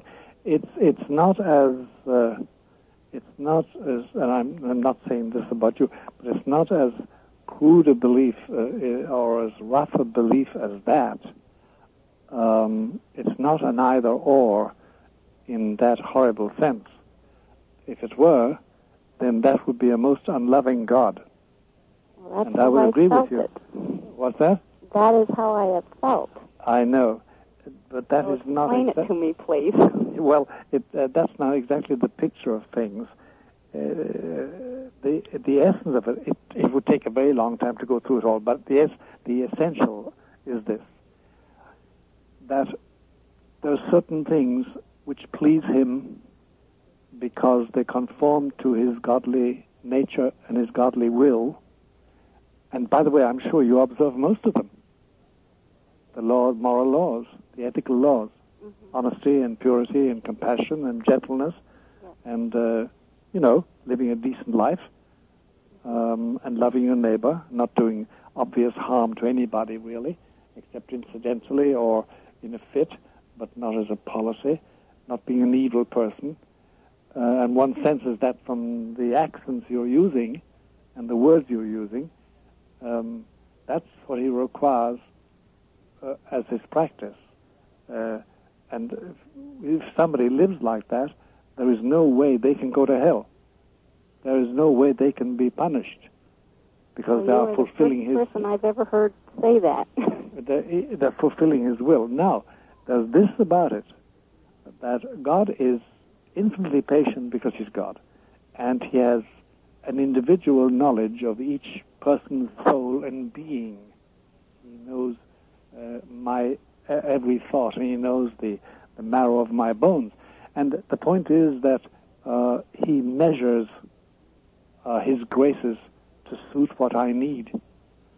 But there is no way on earth, if I practice love of my neighbor and love of myself too, I don't mutilate myself, I don't desecrate my body, desecrate my soul with evil or my body with excess, and I do my duty and I live a normally good life, there is no way on earth that God would even dream of punishing me with hellfire. No way at all. So, but that's really, I've cut it down to the essentials, ma'am. Yes. But that's the essentials of it. This God is love. Well, I hope that helps you. Obviously, it's an answer you've never received before. That's true. And I've listened to you since '92, and this is the first time I've called, and I really appreciate your program. Okay, well, thank you very much for the call, and good luck to you. God bless you, ma'am. East of the Rockies, you're on the air with Father Malachi Martin. Hello? Hi. Yes. Hi, how's it going? I need to speak to Art Bell if I can, please. You are speaking to Art Bell with Father Malachi Martin. Speaking to him? Yes. Oh, this is great. All right. Well then, what it is I'm practicing white magic and everything, and I don't know. I get it. Can I let you in on my story? How much time do I have? Well, we're coming up to a break, but you will be obviously a very interesting call. So, what I'll do is hold you over. Where are you calling from? I'm calling from Jacksonville in Florida. Jacksonville, Florida. All right. I'll tell you what. Stay right where you are. Thank you. And we'll do our break and come back to you. All right? Sure thing. Father, take it easy. That's excellent. We'll be right back. White magic, huh? Well, this should be interesting. Good morning, everybody. My guest from Manhattan, New York, is Father Malachi Martin, advisor to 2 popes, and very well-published author. We'll tell you about his books and how to get them shortly. This is CBC. Back now to Father Malachi Martin and my caller who claims to be practicing white Wicca. Caller, you're back on the air. Hi, how's it going? My name's Richard. Richard, okay. You doing good? All right, cool. Well then, yeah, everything that I'm fixing to say kind of it kind of goes with everything that you've been talking about the last few days with Bible codes and so on and so forth with what you were talking about today. Well, anyways, my best way to describe it with which I think his name was Steve, who he was talking about a few days ago. Well, anyways, I'm like blabbering. I'm like so. You are blabbering, so get to the point, please. All right. Okay. The best way I can describe it, sir, would be echoes. All right. Say when everything first started out, right? You got nothing, and then what happened is this nothing took consciousness. That consciousness is that gets you up feeling in the morning, and it's just zinging right out there. That's what God is right there. He's everything that's good and that's great and that's creating all, right? Okay. As far as Satanistic goes, I mean, you can stretch it out on a line. Okay, on one end you got totally just hell, and on the other end you got just heaven. And in the middle you got what y'all were talking about earlier, the third plane. That's what you might want to call the color magic. That's what's easiest for most people to understand. Is that the world you're in? Excuse me? I said, is that the world you're in? No, what are you talking about, man? I'm talking about what you said when you came on the air, that you practice white Wicca. Yeah, no, I practice it's not white Wicca, it's just... All right, then thank you for the call. You're not even consistent with what you first said. On the special first-time caller line, you're on the air with Father Malachi Martin. Hello. Hello? Hello. Oh, okay, I'm on. Oh, these New Agers make my teeth hurt, Art. I've been practicing Wicca for about 30 years plus, and Father Martin there sounded so in touch with everything. I was wondering if I could ask him a couple of questions. Go ahead. Go ahead, ma'am. All right, Father? Yes. Would you say that things have been going kind of crazy in the world since the Catholic Church broke with tradition? Yes. Would it be better if the Church went back to the old traditions? Yes, but I think now, that's impossible. They can't go back, unfortunately. What will happen will be some new form. Mm-hmm. But unfortunately, I say unfortunately because you can see my prejudice there. It would be better, but they can't. They've gone so far. Yeah. Okay, because at one time I was a Catholic. Mm-hmm. Matter of fact, with my religion, I pull some of my favorite saints into it, too. Because, mm-hmm. As you know, with Wicca, we encompass a lot of different religions. I know you do. Yeah. But that's all right. Yeah. Provided you honor Christ and... Oh, yes. It's a strange combination, but as most Wiccans find a place that's comfortable for themselves. Mm-hmm. Mm-hmm. I've started a couple of covens, and that was one of the main things that I would present to the people was for them to find a place for them that was comfortable. Yeah. And in Wicca, we really don't have black and white. That's just an easy way to explain what we do. Yes, I agree with that. But we have to use it as a way of denominating things, you know. One thing I've been finding is there's been a lot of dream weavers running around. Yes, there have. Bothering people. Yes, there is. Why? I know with the New Age, dream weaving is a very weak form of the darker arts. Yes, there is something let loose there which hadn't been let loose up to now. Father, what is dream weaving? Ma'am, you explain it in your language. Well, you could probably explain it easier than I could. Dream weaving is when you send negative forces to people when they're sleeping. That's right. You can control a person better when their defenses are down. And in sleep, the defenses are down. Right. You can cause them great illness if they don't sleep properly. Some people have gotten very paranoid. We have. Have you done that to people? No, sir, I haven't. I've put up bindings and wards to protect some of the people that I'm working with. Good. It gives them protection that they lack. Right. There's no doubt about it, ma'am, that you are What I was going to say is a lot of these New Agers are using this dream weaving. I know they are. And they don't know what they're dealing with. No, they don't, and they end up in the ditch, as we say, figuratively speaking. And there's also behind it all, too, ma'am, there's this fact that there has been let loose upon us some other forces that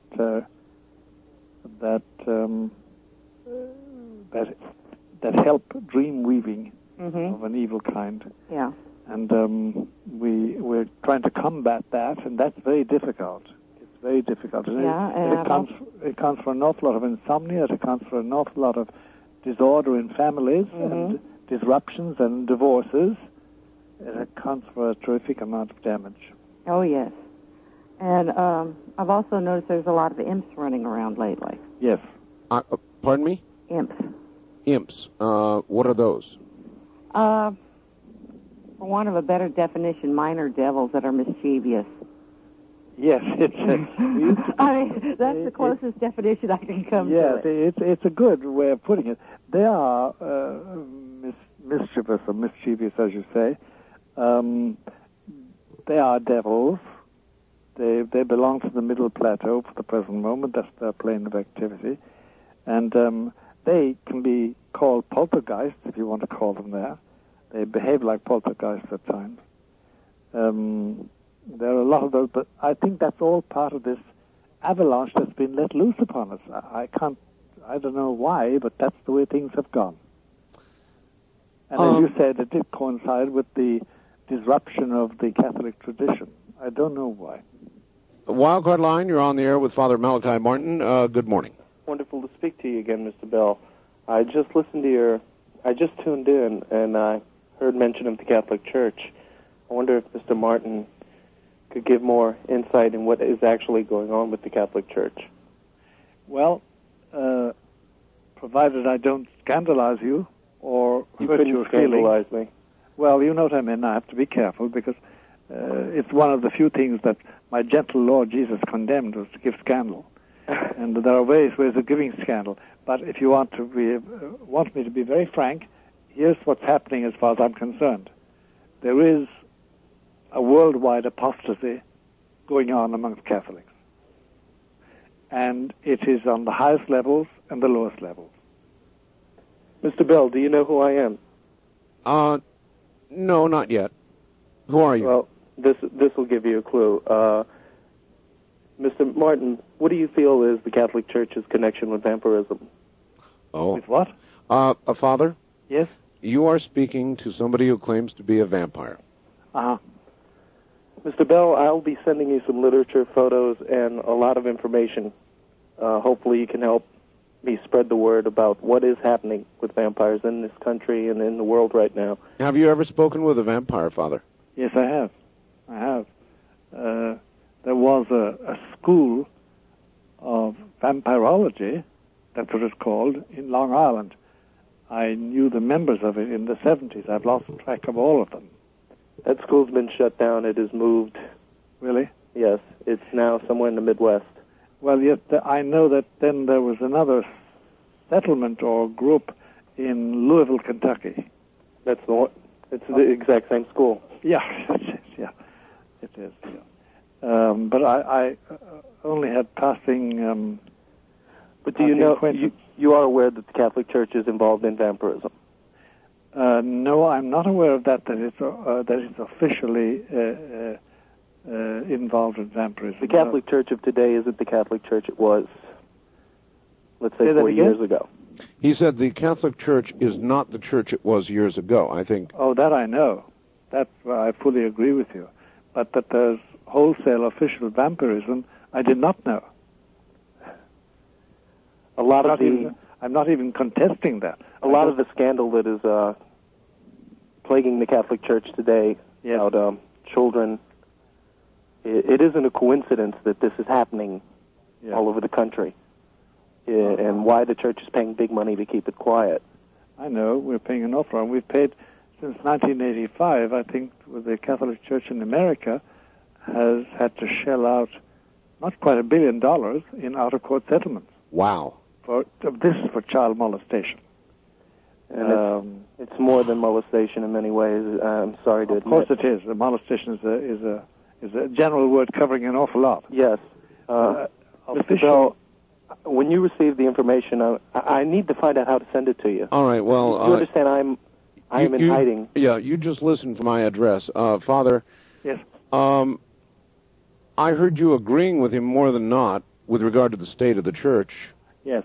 The causes of that state is something else. $1 billion, short of $1 billion, Father? Almost $1 billion in out-of-court settlements. Why is there so much evil that it requires that kind of money to cover it?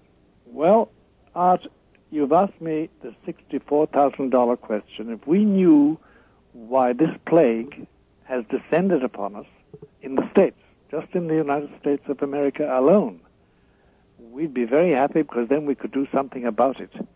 We don't quite know.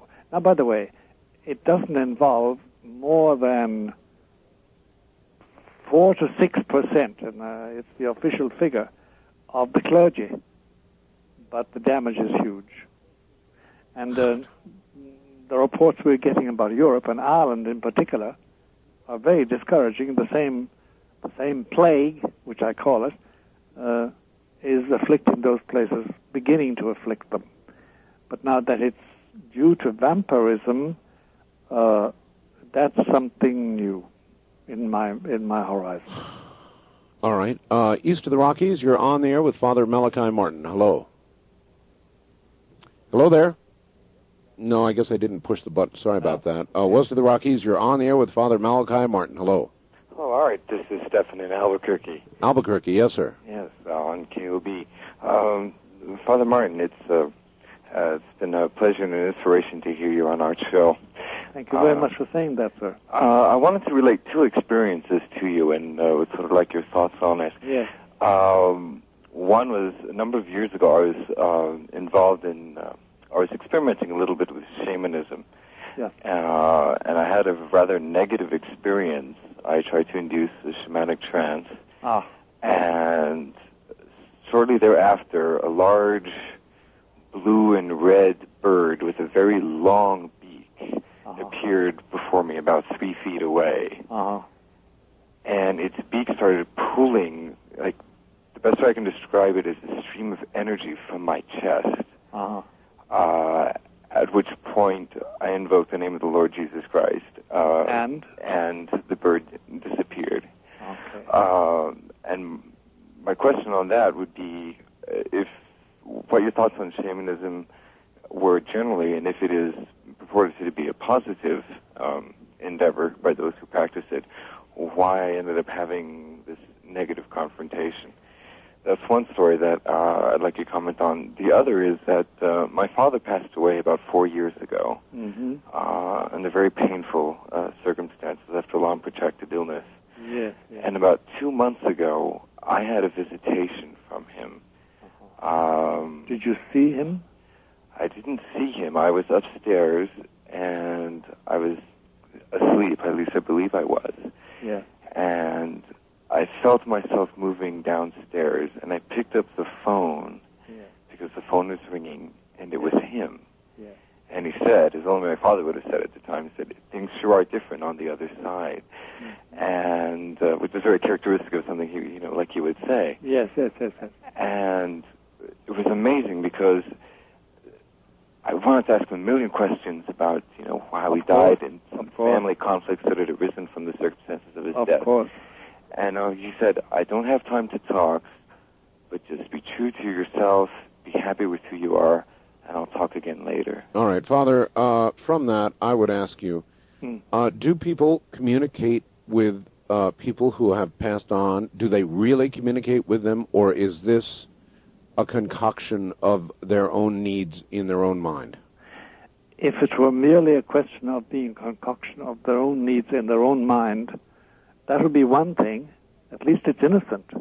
The difficulty is this, that our friend here from Albuquerque, who's been very frank talking to us, he endeavored to practice shamanism, and shamanism is an open door to the middle plateau, and that middle plateau is dominated by spirits not friendly to our souls, and they can deceive us, and we can be hoaxed without our knowing it. And especially when it's a question of somebody we love, like my father, or my mother, or my sister, or my brother, or my friend, my wife, my husband, I can be deceived. And there's only one sure way of avoiding being hoaxed, and that is submitting it all to a very sharp rule of discernment, which would take a long time to explain right here and now, but it's spiritual discernment, because anything touching the spirit, and this I say also to our friend in Albuquerque, anything touching the human spirit, anything invading my soul, my will and intellect, that's how my soul has got to, is of prime importance, because I'm sitting duck for angels and devils, and I must make my choice, and I must be careful what friends I make. And I would advise him to be very careful about practicing shamanism. He had one experience which was a warning to him, and obviously he's protected. Otherwise, that bird would have tore his heart out. All right. You're on the air with Father Malachi Martin. Good morning. Yes, sir. Good morning. You know the man who calls about the vampirism and all that? Yeah, he called a little while ago, yes. Back in the 70s, I used to take a lot of hallucinogenics, acid. Yep. Yeah. And one night a vampire was in the corner of the living room up by the ceiling and hit me like in seconds. And ever since then, I've had a form of sexual obsession that, I mean, I've studied the Bible, but Father Malachi, I know the verse where you're ever learning, but you never come to the knowledge of God. Yes. And it's like I cannot break away from this. I mean, I know the Bible inside and out. I know. I would advise you to seek out an exorcist, because what you describe is a form of obsession, demonic obsession. It's not quite possession. Well, otherwise you couldn't be talking like you talk. That incident happened like in a matter of seconds. Oh, yes. You know what I mean? I could see that thing in the corner by the ceiling, and it hit me, and I knew it had hit me. It's instantaneous. It takes just a moment of time.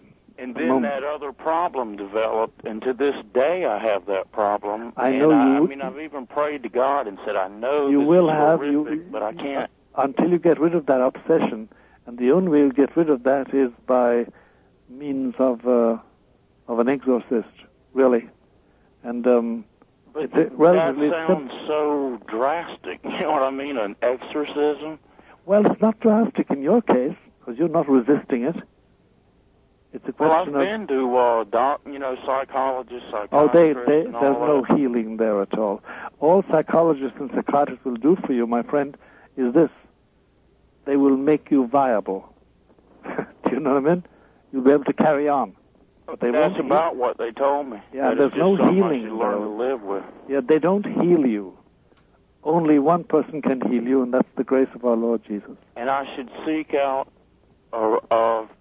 Seek out a holy priest. Would that only be a Catholic priest? Well, I only know holy Catholic priests. I'm sure there are other holy people.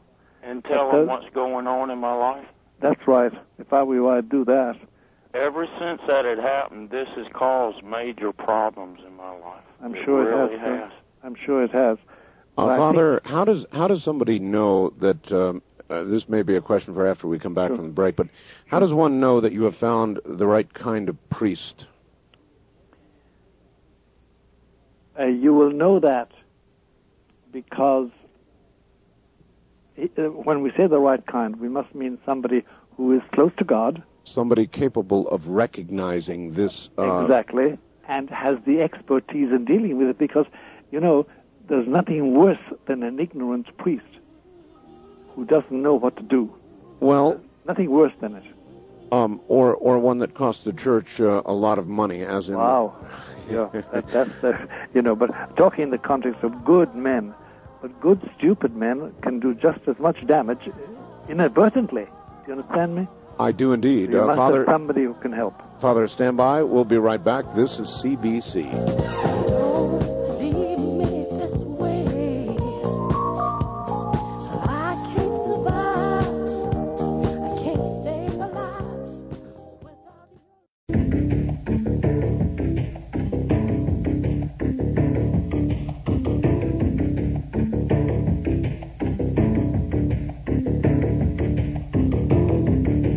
From the Kingdom of Nod, across the country, around the world, and throughout the universe, this is Coast to Coast AM with Art Bell on the CBC Radio Network.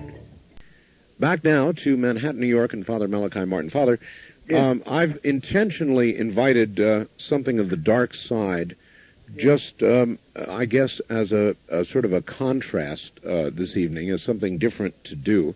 Yes. Maybe I shouldn't do it. I don't know. No harm done. But you know what? There's a lot of it out there, Father, and a lot of people think these are kooks or crazy people, and they're not. For example, the guy who called and said he's a vampire, he's been very serious. I know. He's dead serious. He knows what he's talking about. Oh, yes. I take it very seriously, Art, quite frankly. A lot of people, Father, who are basically good people, think that these realms, these people who are into these things, are not real. Oh, they are. The unfortunate point is that they are real. That's the difficulty. Exactly right. And these are the people that when you're doing your serious work, you're working with, aren't they? That's right. All right. That's exactly it. Yeah, exactly. You're on the air with Father Malachi Martin. Good morning. Good morning. Thank you for having me. Sure. Where are you? I'm in the low desert, and my name is Debbie. Okay. Dr. Malachi, I believe in both the dark and light, and that they should be together and not split apart like the Catholics have done. And I just wondered, in your studies, I study astrology and not the esoteric kind, and at the time of change, like the one that happened just before Jesus was born, there were big floods for a few years, and about 10 times as many years there were droughts, and I wondered if in your studies there has been reference to that, because most of the references were lost when the library was burned at Alexandria. There are references. There is a set of men called the Church Fathers, and they lived between 100 AD and 600 AD, taken those as cliché dates. And their writings are considered to be very valuable for Christianity, and they do speak about such things. They speak about such climatic changes, climatological changes, I should say, and calamities of various kinds with water and earthquakes, and mainly floods and volcanoes. They do. You're right. I'm curious about something you said, ma'am. You said you work with the dark and the light. How do you do that? Well, I don't separate it. I think that both are a natural part of our environment. And so, and in fact, I'm really worried about some tendencies with the New Age. I'm glad people are trying to get in touch with themselves. But I'm sure the doctor knows, but a lot of the people who are learning channeling from other people who don't really know anything seem to have more contact with things that the Catholics would call incubus and succubus than they are with having contact with anything that would give us valid information. And I just, in that vein, I wonder if he's had to cure a number of people who, well, there are people who say once you open the door, it's really hard to get it shut. And I think these people, in their innocence and wanting to see just the good and the light and the happy, aren't looking at what they're doing. I know, you're right. There is a lot of innocent mistakes there, which end up in a lot of pain. I think that if we could have a long conversation, which we can't have tonight anyway, when you say you work with the dark and the light, those are traditional things within Christianity itself. Oh, absolutely. I grew up in a Christian household. I know. By the way, there's a balance beyond the union of dark and light, to which I'm sure you have come to or will come to. Sir, when I was a child, the people who worked with the person that was the missionary in our town who had been to India accused me of being bodhisattva. So I kind of look at everything because I'm supposed to be here to look at the whole picture. Well, the role of bodhisattva is, has a, I don't know how to put this, but it has a parallel within Christianity itself. A bodhisattva is just... Wasn't that the John the Baptist? Yes, it's a question of sacrificing oneself for one's fellow man, for one's fellow people. There's nothing disruptive or evil about the bodhisattva, in my view, at all. Thank you very much. It must be understood very carefully. Well, I hope you feel better. Well, thank you. I really appreciate you letting me talk. All right. It's been a pleasure, ma'am. Take care. East of the Rockies, you're on there with Father Malachi Martin. Hi. Hey, good morning, Art. Good morning, sir. Where are you? This is Lance, a fifth-time caller from Park Hills, Missouri. All right. I'd like to ask your guest a question. Sure. Is it possible for a person to be a lycanthrope and not be evil?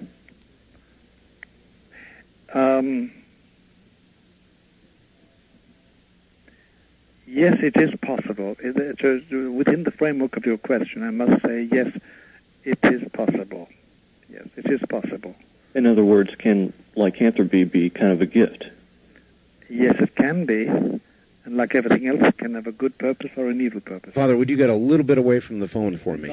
I'm sorry, pardon me. It's all right. I haven't spoken with a man with this outlook for quite a while, and I got excited. Well, let me understand, because I don't understand what he just said. So would you explain lycanthropy to Art? Well, lycanthropy, the definition you'll find in most dictionaries is the delusion a person suffers that they believe that they're either a wolf or a werewolf. That's you? Not by that definition. No, that's not his. Let's see. I don't know how to describe it in my terms. Well, do the best you can. Tell us what you think you are or what you feel. Well, it's mostly in dreams. I don't believe in werewolves in like the real world or anything. Yes. But I've had lycanthropy in my dreams. And well, that was just a question I came up with while I was listening to your show. Oh, I'm glad you did. It's not necessarily evil, but it would be interesting to find out why you have those lycanthropic dreams. It really would. Do you want to know, caller? Yes, if he can answer that. How does he find out, Father? He must pray, and does this. But it can be generational in the sense that it can come from factors which he inherits with his flesh and bones. Because accompanying that, there's an ancestral influence, and that's something which I can't, at this distance, I can't perform. Okay, just to make something clear, I don't dream of ripping people's throats out or anything. I know you don't. You don't. It's mainly being a wolf with other wolves out in the wilderness type dreams. That's right.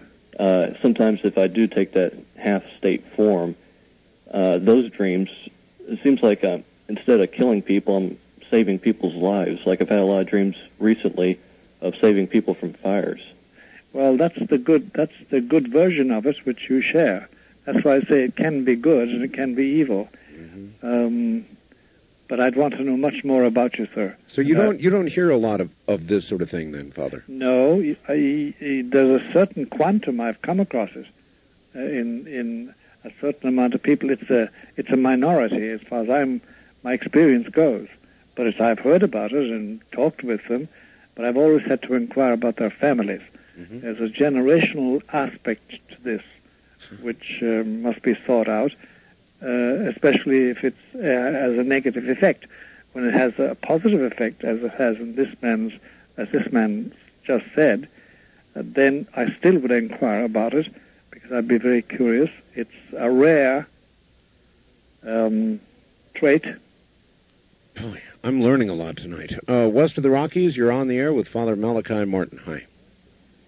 Hello. Oh, it's me. Oh, hi. Yes, hi. Where are you? San Francisco. Okay. And my name is Tiziana, and I'm a first-time caller, and it's an honor to speak with both of you. Thank you. I had my question for Father Martin is that I needed some advice on how to respond to my 5-year-old's daughter's question, and namely, she came to me and asked me with quite a serious and inquisitive tone, and said, "Mom, why, when I'm alone, I feel like there's someone watching me?" And additionally, before she even asked me the question, I just intuitively knew that she was going to ask me that specific question. And maybe I could attribute this to the fact that I'm also quite sensitive, and I've had episodes where I've been intuitive or, I don't know, psychic, whatever you want to name it. And I also have felt that I have been watched, or I feel someone's watching me, and in particularly I felt it strongly when my sister had passed away, and it was during a traumatic time in my life. And what I did during those times is just naturally I just kind of called out to God, to Jesus, and I felt at ease. Now, I don't think that my daughter's experiencing the same thing as I am. And when she asked me this question, I didn't want to put words in her mouth, and I was kind of like caught off guard, and I just told her to describe to me what it is that she was feeling. Was this an animal? Was it a person? And she kind of like tried to grasp for words, and she thought, and she goes, "Well, I think it could be my guardian angel." And I says, "Well, your guardian angel is there to protect you, and it's there to guide you, and it's what do you feel? Does it talk to you?" She goes, "No, I just feel like I have to run, and I'm afraid." I have to run? Yes. That's not necessarily good. No, that's not. And then what has happened, I guess, we're going through some traumatic times. There's in the family? Yes, there's been an illness with an aunt, and also my brother has just been diagnosed with cancer, and so I guess I thought maybe she's just feeling all the stresses of what's going on. But she has been coming into sleep in my bed after she's 5 years old, after a long period of time, and I thought, I could tell she's probably stressed about something, and I don't know if I should take this seriously, or if it's just a fluke, or could she possibly be feeling, because she's very sensitive and she's extremely bright. All right. Very artistic. Okay, ma'am, hold on a moment. I don't know what you think, God. Can we talk? Yes. We have time? We do. I would guess, Father, that if this child is feeling something she feels she has to run from, that doesn't sound like a guardian angel to me. No, it doesn't. It sounds she's frightened. But the only way to approach her in this matter would be to get her confidence. Yes. How would I go about doing that? Well, I think you'd want closer bodily association with her, like lying in bed together. Yes. Eating together. And then talking about objective things together and describing things, or if you come across some flowers, say what you feel about those flowers and get her to come out like that slowly but surely. Then, does she say any prayers? Oh, yes. Good. We're Well, then, Catholic, and we go to church, and we say our prayers at Yeah. night. And I'll tell you, I'd like to send you something for that child, the chaplet of St. Michael. But that's rather difficult at the present moment because I haven't got an address, and I don't want you to be broadcasting your address over the air. Why don't we do it the other way around, Father, and give her a way to contact you?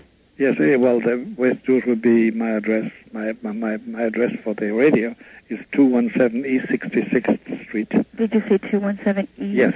66th? East 66th Street, New York, 10021. And when you write, I want to give you a nickname, Teresa. Teresa. Teresa, yes. So say, I am the person you call Teresa. Okay. And I'll know who we're talking about. Okay. All right? Great. Thank you so much. I just feel so much at ease now. God bless you. Take care, and thank you very much for the call. Repeat your address good and slowly, Father, because... Yes, I will. 217 East 66th Street, New York, 10021. Good. All right. First-time caller line. You're on the air with Father Malachi Martin. Oh, it's an honor, Art. Thank you. Sure. Father Malachi, years ago in my family, we met a man that was healer, and he said he didn't do the healing, but God did, and he healed me of ulcers, so I knew, and it happened instantaneously. Then my mother got cancer, real bad, tumors everywhere, had 5 operations. She was in bed, and and she was suffering terrible with pain, and I went to her home and called him what to do, how to help her. And he asked me if I would let him transfer her pain into my legs, so she wouldn't have to suffer so badly. Well, it's my mother. I wanted to help her. I loved her. Yeah. And I said yes, without thinking. I thought I was healthy. I thought, well, it would go right away. You know, it wouldn't, I wouldn't have to keep it. Never thought of that. Well, it's 15 years, and I got the pain. My mother, of course, died. And did she die of the cancer? Yes, sir, she did. She got more tumors after that, and they had to give her morphine, and then she passed away. And all right, you have really struck an interesting question. We're at the bottom of the hour, ma'am, so we're going to have to go. But is she an empath? Is what she said possible? Oh yes, it is. Yes, oh yes, it is. And then even her mother passes away, and she, for her life, still has the suffering. Yes. I'll ask more about it when we get back. Father Malachi Martin is my guest from the high desert on a very early Saturday morning. This is CBC.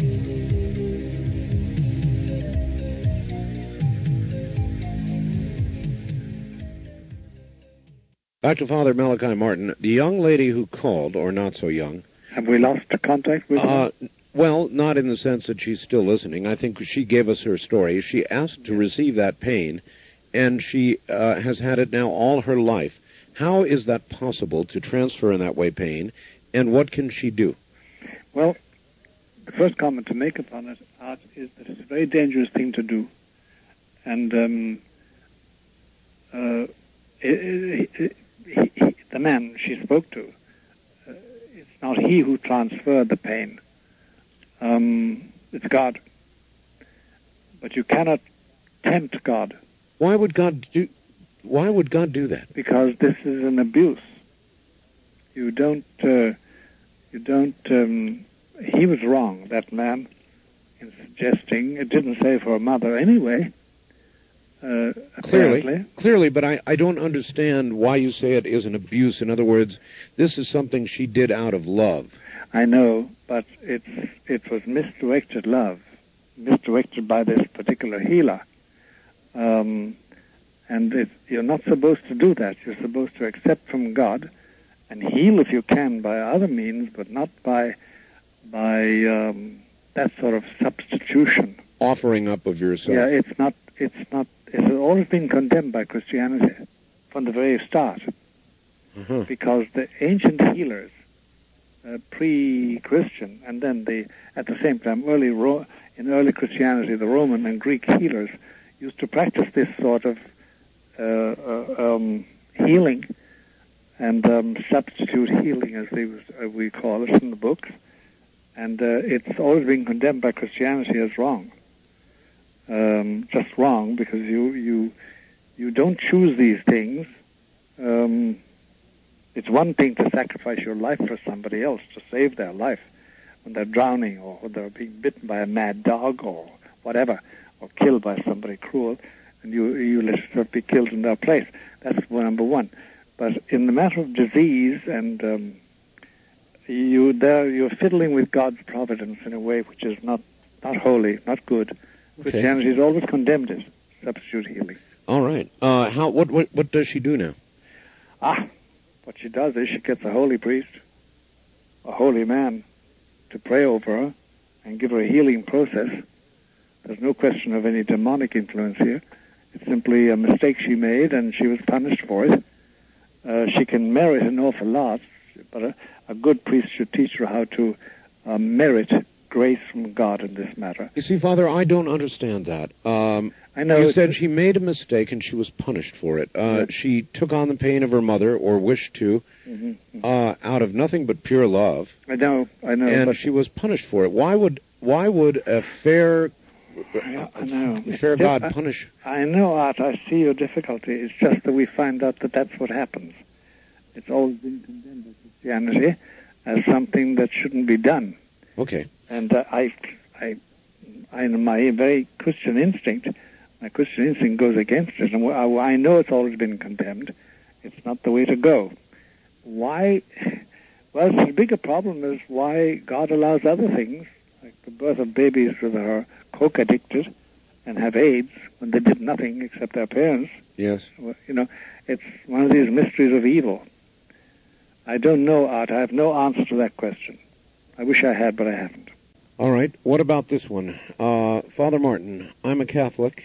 Yes. Respect you greatly, but you said something that was a bit disquieting. Yes.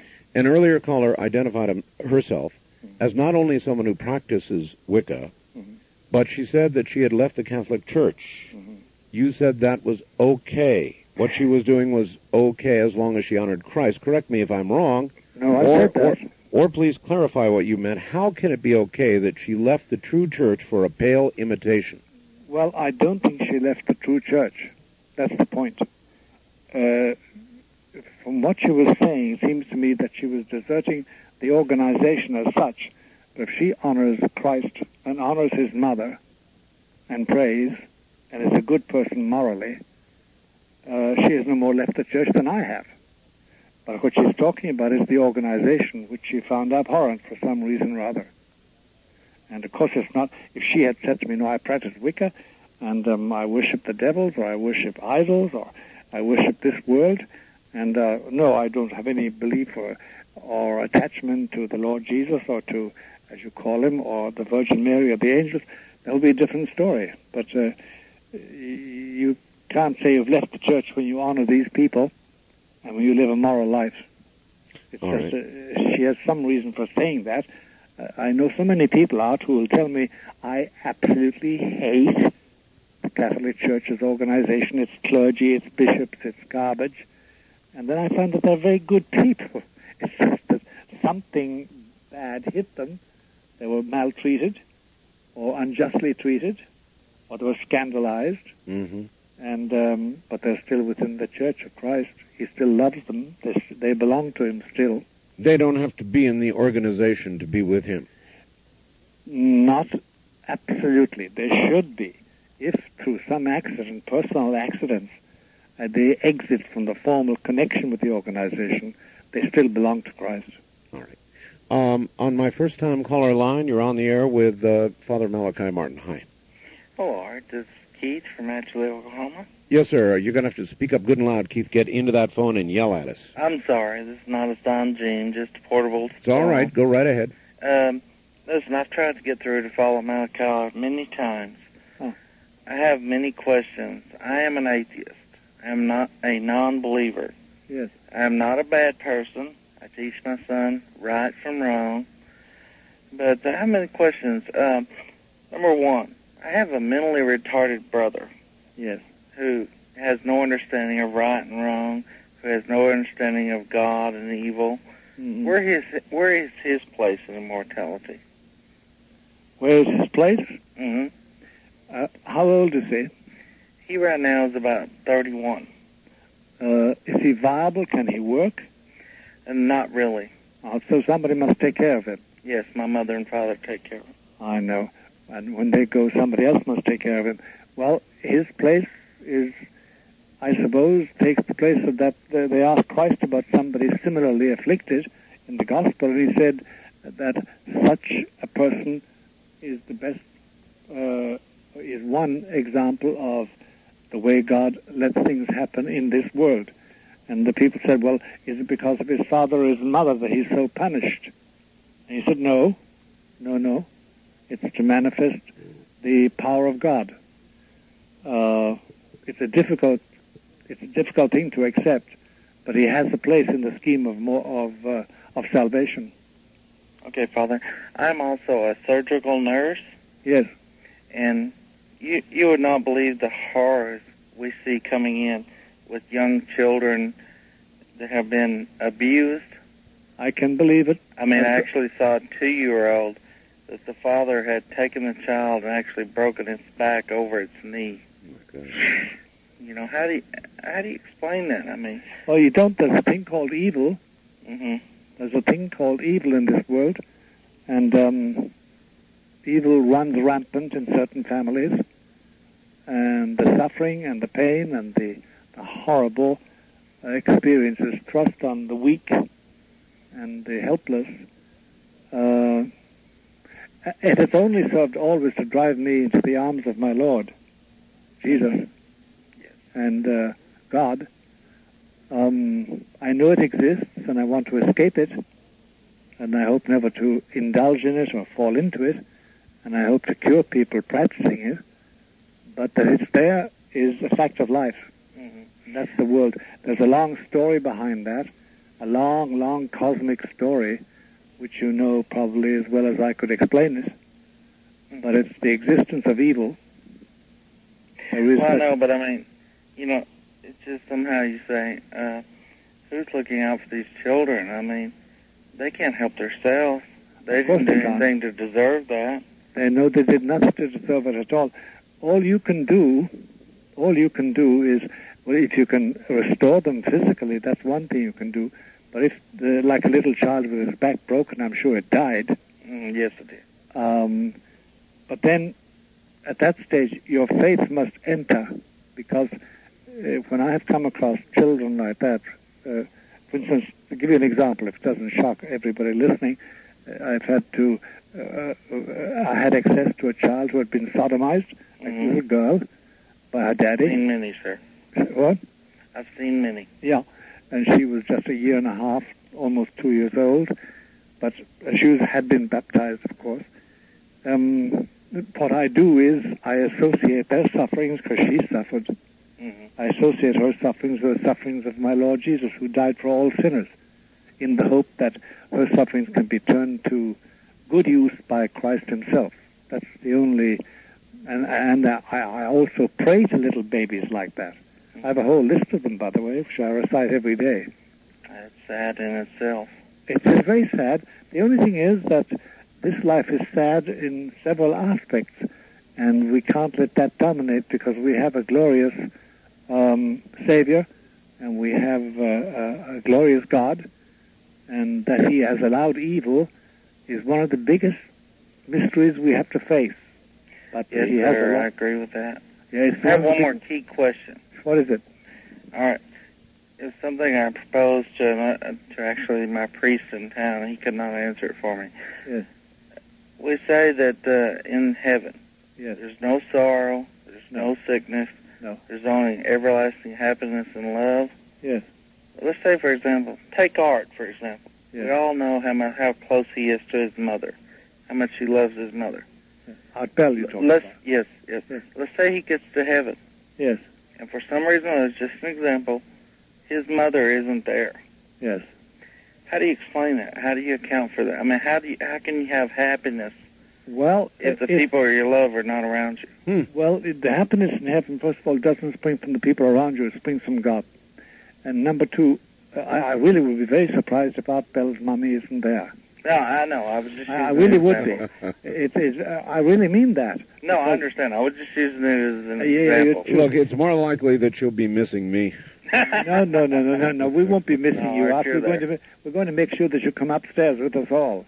But the point is this: that when you get to heaven, when you are in God's presence, you are absorbed in Him, and anybody or anything not absorbed in Him, once this cosmos has passed away, fades out of your existence, fades out of your memory, fades out of life. So everything down here doesn't count. Well, it does count because it's down here that I work out my salvation. Mm-hmm. It counts. Oh, yes, it counts. My goodness. And that's one of the big, if I could say it, I don't want to be trumpeting this as triumphantly or invidiously, but one of the biggest differences between the early Protestants, at least, and Catholics was this, that, as you know, Luther, for instance, will say that you can do nothing to save yourself. You're justified by faith alone. Whereas Catholics have always said, no, you merit. You can merit punishment, you can merit heaven. And similarly, I must tell you, sir, that if I were in your place in the surgical wards, I would have a little baby family of about 3,000 already that I would have baptized with water, or at least baptized somewhere or other, and that I would have prayed to, so that their sufferings would be united with the sufferings of my Lord Jesus, because that's the way I can save souls. Well, I'm curious about something, caller. You advertised yourself as an atheist when you first called. Yes, sir. I understand an agnostic. I understand somebody who has not been able to quite make the leap of faith necessary to be one with God. But I don't understand an atheist. That's somebody, by definition, who believes there is no such thing as God. Is that correct? Yes, sir. I do not believe in God. I do not believe in the devil. If you don't believe in one, you can't believe in the other. That's right. You know, you're not a devil worshiper just because you're an atheist. Right. I'm a good person. I would treat my son right and wrong. But in the old saying of Missouri, I am a show-me person. Yes. And I just can't quite grasp the concept of faith. You know, I just can't quite grasp it. Yeah. It's like, you know, the old coin trick behind the ear where you say, where'd it go? I've got it. You know, I don't believe in magic. I don't believe in faith. I wish I could. I mean, I am envious of people who believe in an everlasting life. I'll tell you something. Yes, sir. Yeah, I'll tell you something. We said it to somebody earlier who was on with Art and myself. If I would like to love you, it's the beginning of love. Mm-hmm. And if I would like to believe, it's the beginning of belief. Because otherwise you'd say, I don't give a damn about it. Do you understand me what I'm saying? Yes, sir. So there's something there. And look, I don't know your personal life, and probably God will never give us the chance of consorting with and revealing each other to each other. But He has a plan for you because you're a good man. Yes, sir. And you're doing a good duty. And He will reveal Himself to you in His own way. It won't be, probably, the way He reveals Himself to Art Bell or to me, or to Art's wife or Art's mother, whatever it is. But you have found God already. You're not calling Him God. And I'll be praying for you. I thank you. All right. Thank you very much for the call. So even somebody who would say he is an atheist is not lost. Oh, no. Not like that, no. No, the soul is too valuable.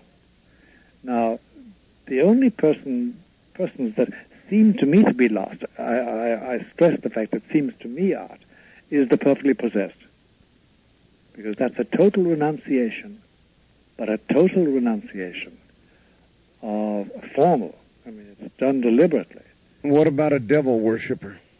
Well, if he really worships the devil, he's possessed, perfectly possessed.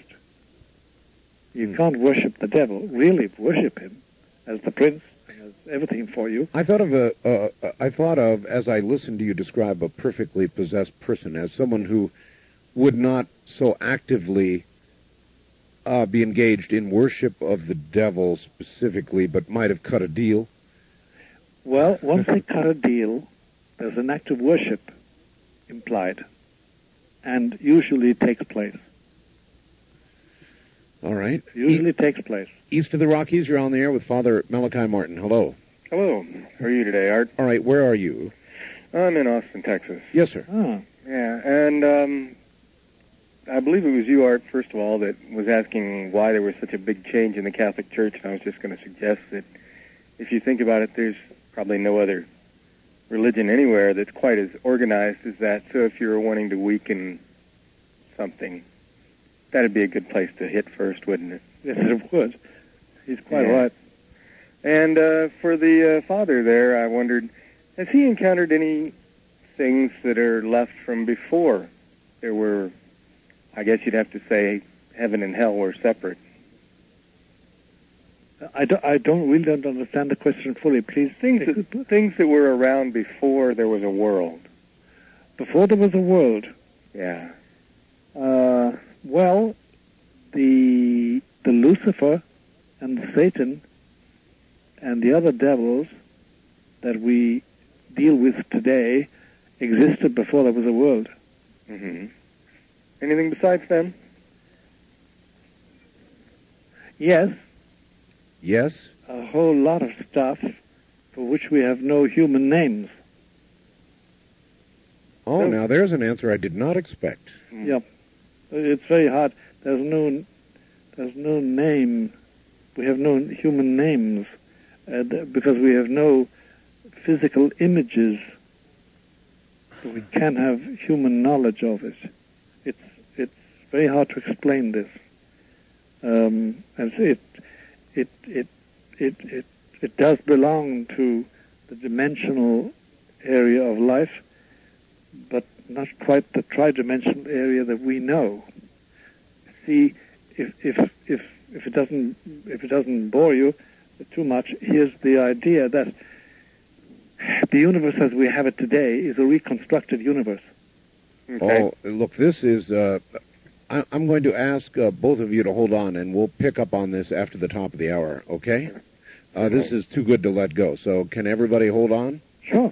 Certainly. All right, good. Both of you then, hold tight. We're talking other dimensional beings prior to mankind's appearance on Earth. Okay, we'll pick up on that when we come back. This is CBC. The devil went down to Georgia. He was looking for a soul to steal. He was in a bind because he was way behind and he was willing to make a deal. When he came across this young man sewing on a fiddle and playing it hot, and the devil jumped up on a hickory stump and said, "Boy, let me tell you what."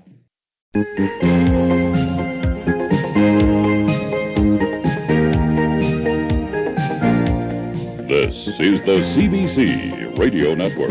Stay tuned for more of this encore presentation of Coast to Coast AM with Art Bell, coming up after the news on most of these CBC stations.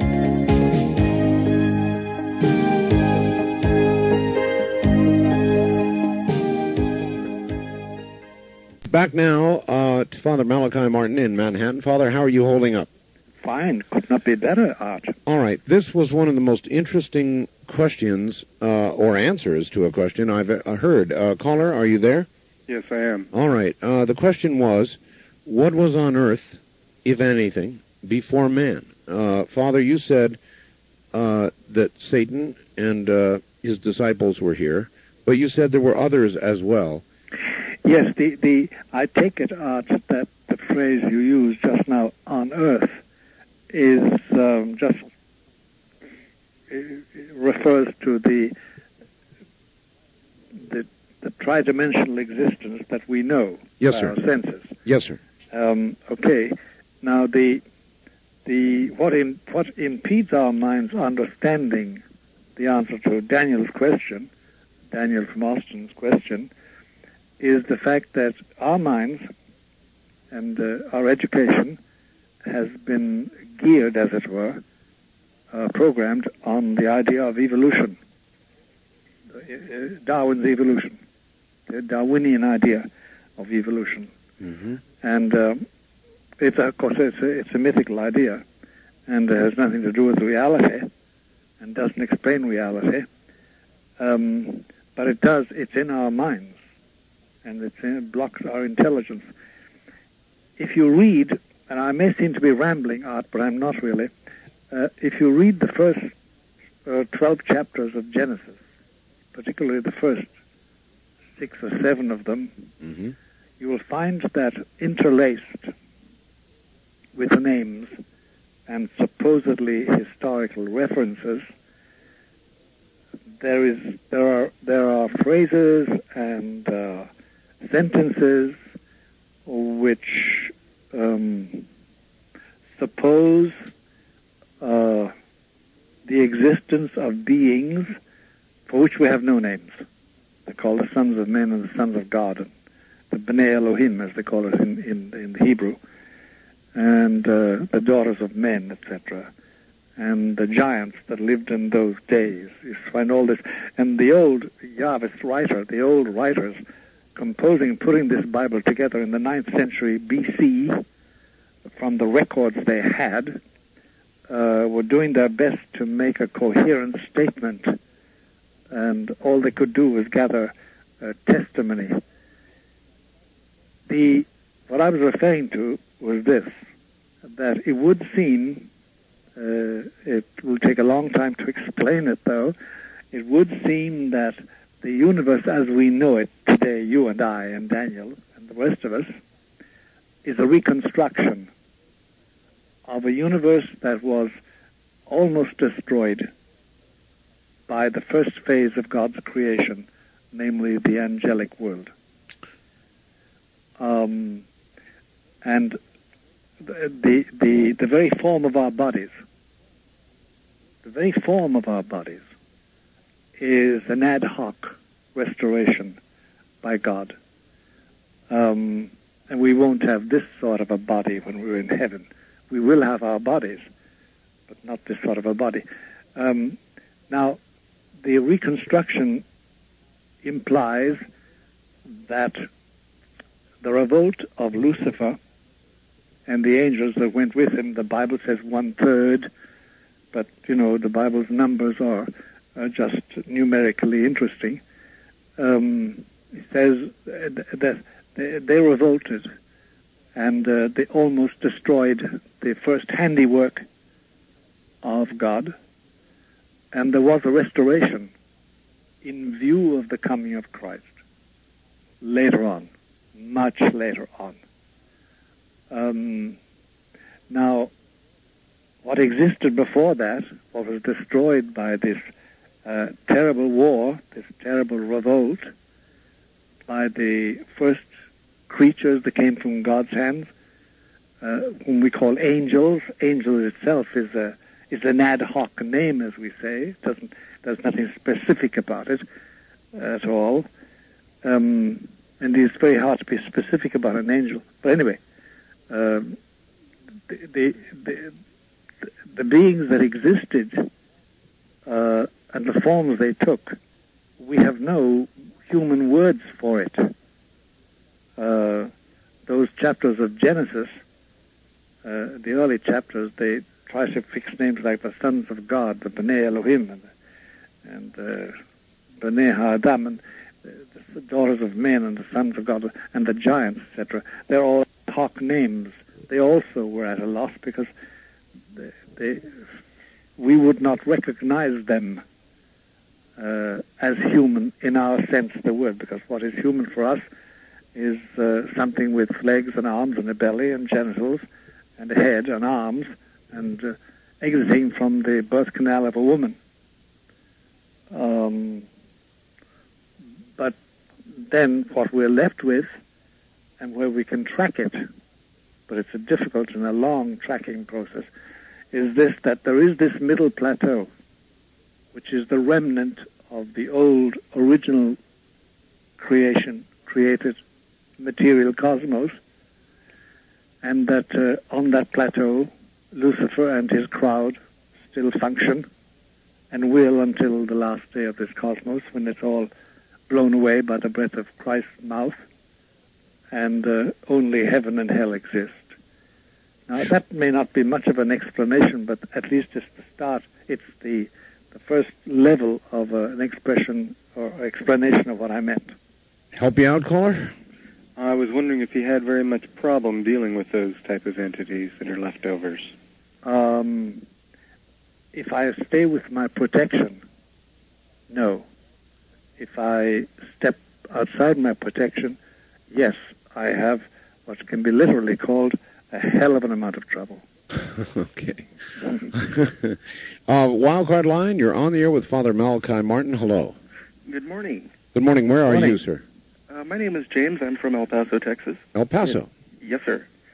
I myself have been practicing Wicca for a number of years. Yes. And in growing up, I was around many people who had, I guess in one way or another, stepped into the occult. You know, my mother was into astrology. My father was part of the Rosicrucians back in the 70s. Yes, yes. And my wife was featured in a book called Something in the Blood. It was about vampiric lifestyles. Uh-huh. And in dealing with all that, I found on the market, I read it quite a bit, mm-hmm. and I found a void in books that deal with occult crimes. Mm-hmm. And so I am putting together a manuscript on a book, and I've researched occult crimes quite exhaustingly. Mm-hmm. And I have a question for you, Father. Yes. I found that many of the people who do commit these horrid crimes mm-hmm. Were tormented as children. You know, were probably picked on in school, had right. abusive parents. That's right. You're right there. Do you feel that perhaps, in your opinion, the devil or demons have been pushing at them since they were children, or is this something that the parents have pushed on and they have simply found an opening to grasp the soul of these people? The analysis, the only analysis for the moment that satisfies what I have found anyway, is as follows. You see, if you abuse a child, mm-hmm. The child can take it one way or another. Now, supposing the child is, say, 4, 5, something like that, or even 6, but anyway, in that young age, out of infancy, but not quite in boyhood or youthhood, if they take it badly, they can fall under the influence of the demon. Mm-hmm. If they take it well, which they can, they don't. And what's the deciding factor? Their free will. And that's where there's an initial act of will. I think that everybody who comes into existence in this world, sheer infancy is one thing, where you simply, your mother is your world, and her breasts are everything for you, and you just. But once you start getting any knowledge, any appreciation of the world outside you as outside you, there comes a moment, some stark personal moment, all by yourself, when you make a decision. And I think you make a decision between light and darkness. There's a man called Jean-Paul Richter, a German writer. He's dead now, but he said that he was born in the Black Forest. His father was a woodcutter, and they lived in a small hut. And there was a pile of manure outside their door always, because his father had horses to drag the lumber. And he went out one morning when he was 2.5, 3, about 2.5 or 3 years, and he stood and climbed on top of the manure just to look out, because it was an easy thing to climb, and he heard the cock crowing, and he saw the first rays of sunlight over the tops of the pine trees, and he heard himself say to himself, "Ich bin ein Ich." I am an I'm a self. I am me. Mm-hmm. That sort of a moment of choice. Well, I think that once you exercise free will, I'm sorry if I held the receiver badly out. Oh, I was about to talk to you about that. Yeah, I'm sorry about that, lad. I've just corrected it when I get excited. The point is that you can make a choice at that early age which puts you within the realm of the demon. Or you can make a choice that puts you in the realm of the angels. And why you make that choice, I do not know. I do not know the factors. I do not know. I think free will is the most extraordinary gift and the most dangerous gift we have. Do you feel that it is easier for the demons, or however you choose to embody them, to influence children who have lived abused lives? Yes, I think it is. Because no matter how lovely a child is, no matter how pure it's born, no matter how unsullied its mind and will are, it still has what Christians call original sin, that is the lack of grace. Mm-hmm. And once tempted to hit back at somebody hurting you, really tempted to do so, puts you within the realm of the demon. Hmm. But it's more problematic than the latency period, which is problematic in itself. That early period between birth, after ensoulment, birth, and then early infancy. It hasn't been studied by churchmen intelligently, and it must be finally studied. Okay, one more quick question, Father. Sure. How does the Catholic Church deal with a lot of the crimes going on out there? I've noticed even, with my wife, she gets, pen pals that write to her through the book. And there's quite a many children out there falling into the fantasy vampire, whole phase there. Yeah, the difficulty today in America, my friend, it's terribly hard to say how the church should behave or used to behave, mm-hmm. because belief in the devil, belief in positive evil, has fallen through the roofs in the Catholic Church today amongst the clergy. Mm-hmm. And a lot of bishops simply don't believe in the devil, don't believe in positive evil. Everybody is good, according to them, and there's no such thing as evil, really. Devil? No. Devils? No. Hell? No. God is... Hell? No. God is too good. And it's a goody-goody theology. This, Father, has got to be the fifth time tonight I've heard vampirism mentioned. Yes, I know, because it is one spreading evil. It is still spreading. It's a new thing, and it's part of the lust for blood, and there is vampirism, as it is practiced today, is a means of worship of Satan, when it's really practiced. All right. Blood. Murder. Yes. With malice and forethought. Yes. Mortal sin, yes. Yes, certainly. Certainly. When the state, any state, executes somebody for the crime of murder, yes. What is that? Well, I don't know what their motives are. It all depends what their motivation is. I know that if I were to approve of capital punishment for a person who is an established murderer or murderess, that there is the question of justice. I take your life deliberately, maliciously, knowingly. I must restitute, just as if I steal $100 of yours, the judge is going to say to me, give him back his $100, and I add a fine to it, but you give him back his... You must make restitution.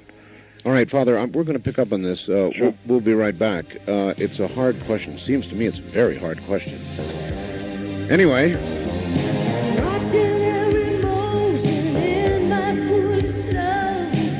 Anyway, I guess it's different when the state does it. We'll be back.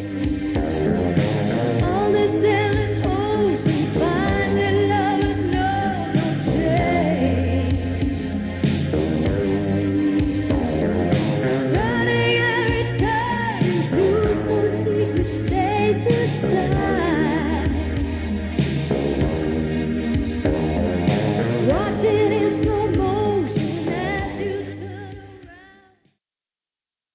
Father. Are you there? Yeah, of course I am. All right, good.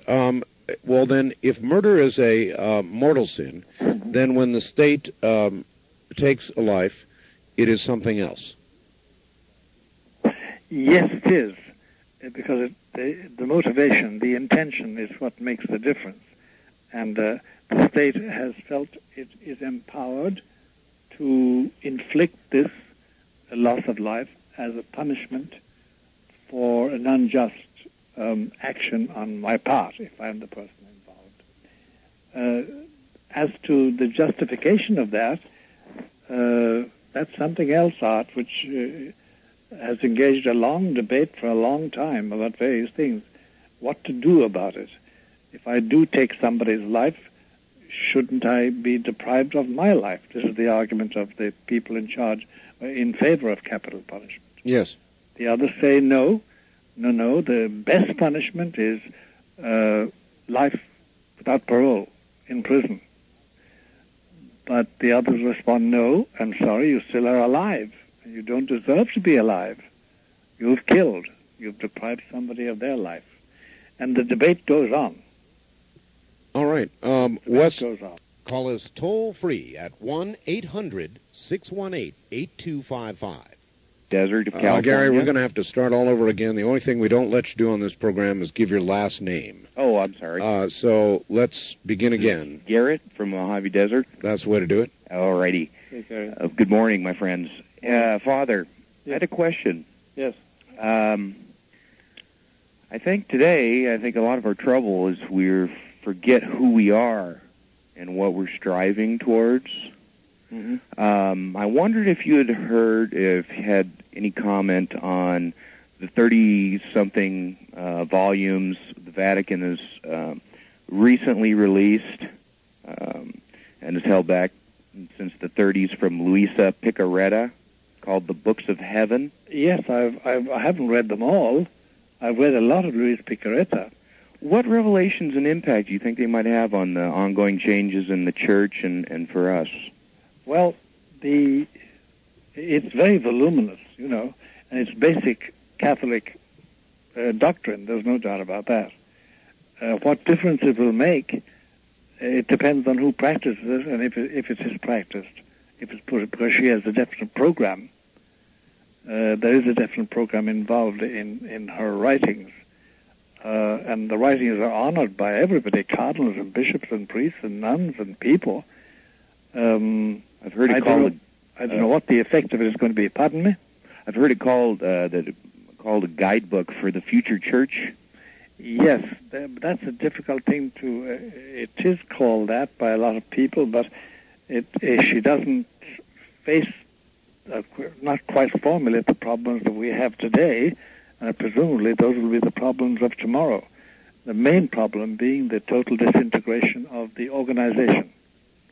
The Pope, Bishop, Priest, Nun, Diocese, that structure is decaying, is obsolescing, and is not reviving. It's the structure of the church is up for grabs, and she doesn't touch on that. She does talk about the spirit of the church, and she does talk about the call to holiness and the reasons for striving for holiness and the rules for it, but the precise difficulty we're passing through, she doesn't deal with. Is it true that she lived on the Eucharist for 60-some years alone?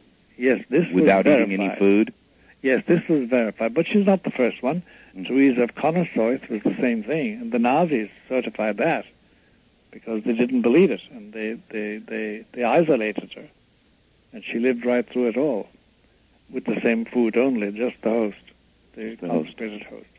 So Luisa Picaretta, but it's not the first time in history, and it won't be the last. Yes. All right. Thank you, Father. It's very inspiring. Yes. All right. Thank you very much, caller, and take care. This is the end of side 1. Please leave the cassette exactly where it is. Good morning, gentlemen. Morning. I have a couple of questions for Father Malachi. The first one is I'm a Christian, And but I love Art Bell. Uh-huh. And we share that common love. And so many people think that they're contradictory to one another. Like, I'm not saying so much of Art's philosophies are just like mine. Like, I'm not saying there are aliens. I haven't seen any. I know Art's seen a couple of somethings now, but I haven't even been that lucky. But I still hold open the possibility that they're there. And why is that contradictory with Christianity by so many people's standards? Do you have any idea? You better formulate that question, Pierre. Well, I can formulate it. In other words, why is it so contradictory to Christian theology that there may be others? I mean, here we're discovering some form of life, microbial, albeit at Mars. Yes. There may be life on Jupiter. Life is beginning to look to be very common, not uncommon, and yet the concept is rejected by fundamentalist Christians. Well, they shouldn't reject it. I don't think they should reject any factual evidence in our cosmos. They should not reject it. And I don't think my church officially is guilty of that. In fact, they seem to be leaning the other way, really, too much in certain areas. But no, nobody should reject any sign of life. Yeah, I agree with you. I'm Keith in Columbia, Missouri, too. I'm sorry, I forgot. But my other question is, Father Malachi, I've recently been doing this Bible study that comes up with the Catholic Church as being the Antichrist. Yes, I know. And I'm sure you've heard these questions. My first introduction to when I was down in Missouri was that somebody told me that the Pope was the Red Lady of the Mediterranean, and that we're plotting the downfall of all the nations. Well, there's a bunch of things to think about other than that. For one, for just a couple of simple, fast things. The changing from the Sabbath day from Saturday to Sunday is like a big one that just really jumps out at me. And the changing of the fourth commandment from remember the seventh day Sabbath day to just remember the Sabbath day. Are you a Seventh-day Adventist? I went to the church a couple of times and I kind of liked it. It's appealing. It is appealing, but I'll tell you what happened to me is I had a dream one night that the preacher came to my house and was going to talk to me and the wife and son. He said, "Pardon me while I go in the other room and get ready." When he come back, he had this thing around his neck, and that was all he had on. Oh boy! He was nude, and it was just in a dream. But I was also just studying some of Daniel's dreams and interpretations, and I was like, "Man, is God trying to tell me something?" So I never went back. But recently, I thought maybe God was telling me everything you see with this guy is everything you get. You know that he's not hiding nothing, and so I'm gonna go back again. Yeah, and say your prayers, because God will give you direction. There's no doubt about that. Yeah. I sure appreciate it, and Archie, have a great show. Thank you, my friend. Take care. Father, I have a question for you. Sure. It concerns the Vatican's intense, almost obsessive interest with astronomy. Yes. In Arizona, the Vatican, despite environmental obstacles that would not normally be overcome by anybody else, in conjunction with the University of Arizona, muscled its way onto Mount Graham and constructed an observatory. Yes. Can you enlighten me at all as to why they have such an obsessive interest in astronomy? Yes, I can. In general terms, Art. The reason is this. They've always had this, by the way. They've always had an observatory. Not always. It dates from about the 9th century A.D. But there's intense interest now in astronomy because of the contents of some of the secret revelations they claim were made in this century about the near future, involving stars, involving astronomical data. It's about as general a statement as I'd be allowed to make. Oh, I think I can read that one quite well. Okay, I'm sure you cannot. But there definitely is an interest of, because they're looking for the evidence they need to decide that certain things must be done. I understand, and I appreciate the answer, too. Wildcard Line, you're on the air with Father Malachi Martin. Hello. Hi, my name's Nick. I'm in Albuquerque. Hi, Nick.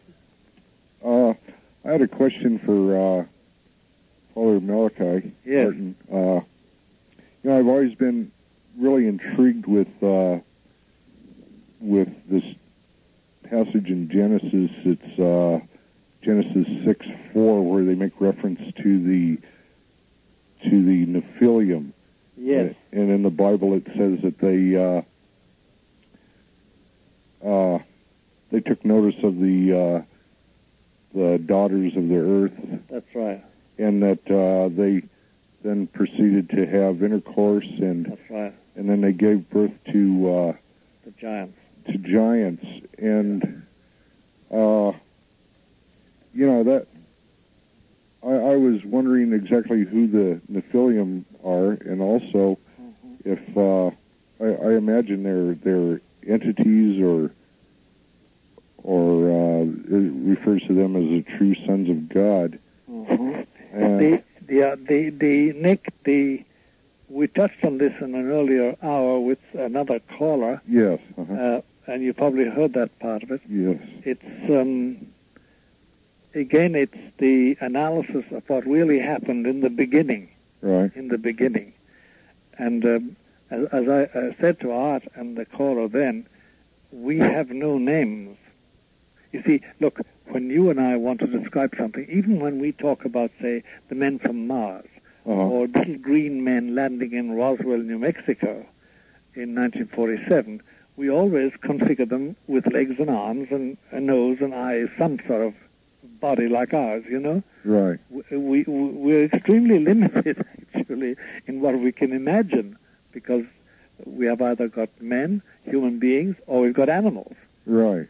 But the difficulty is that there does seem to be suggestive evidence that before the human race peopled this particular patch of the cosmos, there were other beings, not human, no, but we have no faces, we have no way of describing their appearance, we have no names for them, because we can't configure them physically. You know what I mean? Yeah. Well, it's a difficulty, and the Nephilim is one of the mysterious, and the B'nai Elohim, the sons of God. They're all very, very shadowy figures in those first chapters of Genesis. Right. Well, if God populated this planet with humans, is there the possibility that Satan or Lucifer populated other planets with their concept, and could they possibly be the aliens we're encountering at this time? Yes, the any information we have, which is very sparse anyway, any evidence we have, Nick, about this restricts living beings to this galaxy and this particular planet in this galaxy. I see. So it does limit that, but that doesn't mean that that's complete. But as far as we know, and then as regards the beings we think we're now the UFOs, as we call them, and I'm not saying that derisively, like the green men from Mars or something like that. I'm saying it, but I think that so far the evidence is that it's demonic in origin. I see. Now, there's one element which is certain. It is that the function of the original angels created like that, they were the first wave of creation, it was to serve and to govern the cosmos of man. Right. But that went awry. So basically, the Nephilim are the fallen angels, the followers of Lucifer? Or? We don't quite know, Nick. I can't say that. I wish I could give you an answer to that. We don't know. All right, let me try and phrase it this way, Father. If Mount Graham were to suddenly detect something, some sort of ship, some sort of something headed toward Earth that was unambiguously a craft, not of Earth. Yes. They would assume that automatically then to be demonic. Yes, although, yes, it's very hard. That's a hard question to answer, Art. It really is. I'd be going beyond the evidence if I said yes or no to that. It's a difficult thing to answer. It's a very difficult thing to answer. I don't know, Art. I must confess to you, I don't know. I wish I did, but I don't. Maybe it's one of those things that it is better not to know. Well, for the moment, yes. The only word we have on it is take care of things on this Earth. Don't worry about what happens on other planets. But it's amazing, isn't it? Let's all reflect on it for a moment. It's amazing how the interest this little machine on the Martian landscape has aroused. Yes. It's amazing. It's only a little machine on 4 wheels, and we're just talking about rocks. Yes. You know? Yes. But the idea of the whole thing has fascinated people who are listening to the broadcast and seeing that mosaic of pictures. So I don't know what to say about all that. To imagine that at one time Mars was like Waterworld, that there was a planet-wide flood, and that it was covered with water. That's a lot to imagine, Father. It is a lot. Where there was water, where there is water, generally there is life. That can be 3.5 billion years ago, and now it's a dried up desert of a planet. Yeah. Yep. It's very, very funny. You see, Art, I must sort of show my colors in one sense. We do not know yet, and probably we'll have to wait until eternity to find out. We do not know the extent of the damage done by the revolt against God. We don't know the extent of that damage. Maybe we're looking at evidence. I sometimes suspect we are, but I've no grounds for proving it. It's quite difficult. Father, we've done it again. We're at the end of the program. I know, it's ridiculous, Art. It goes like 1 hour. I know. Whoosh.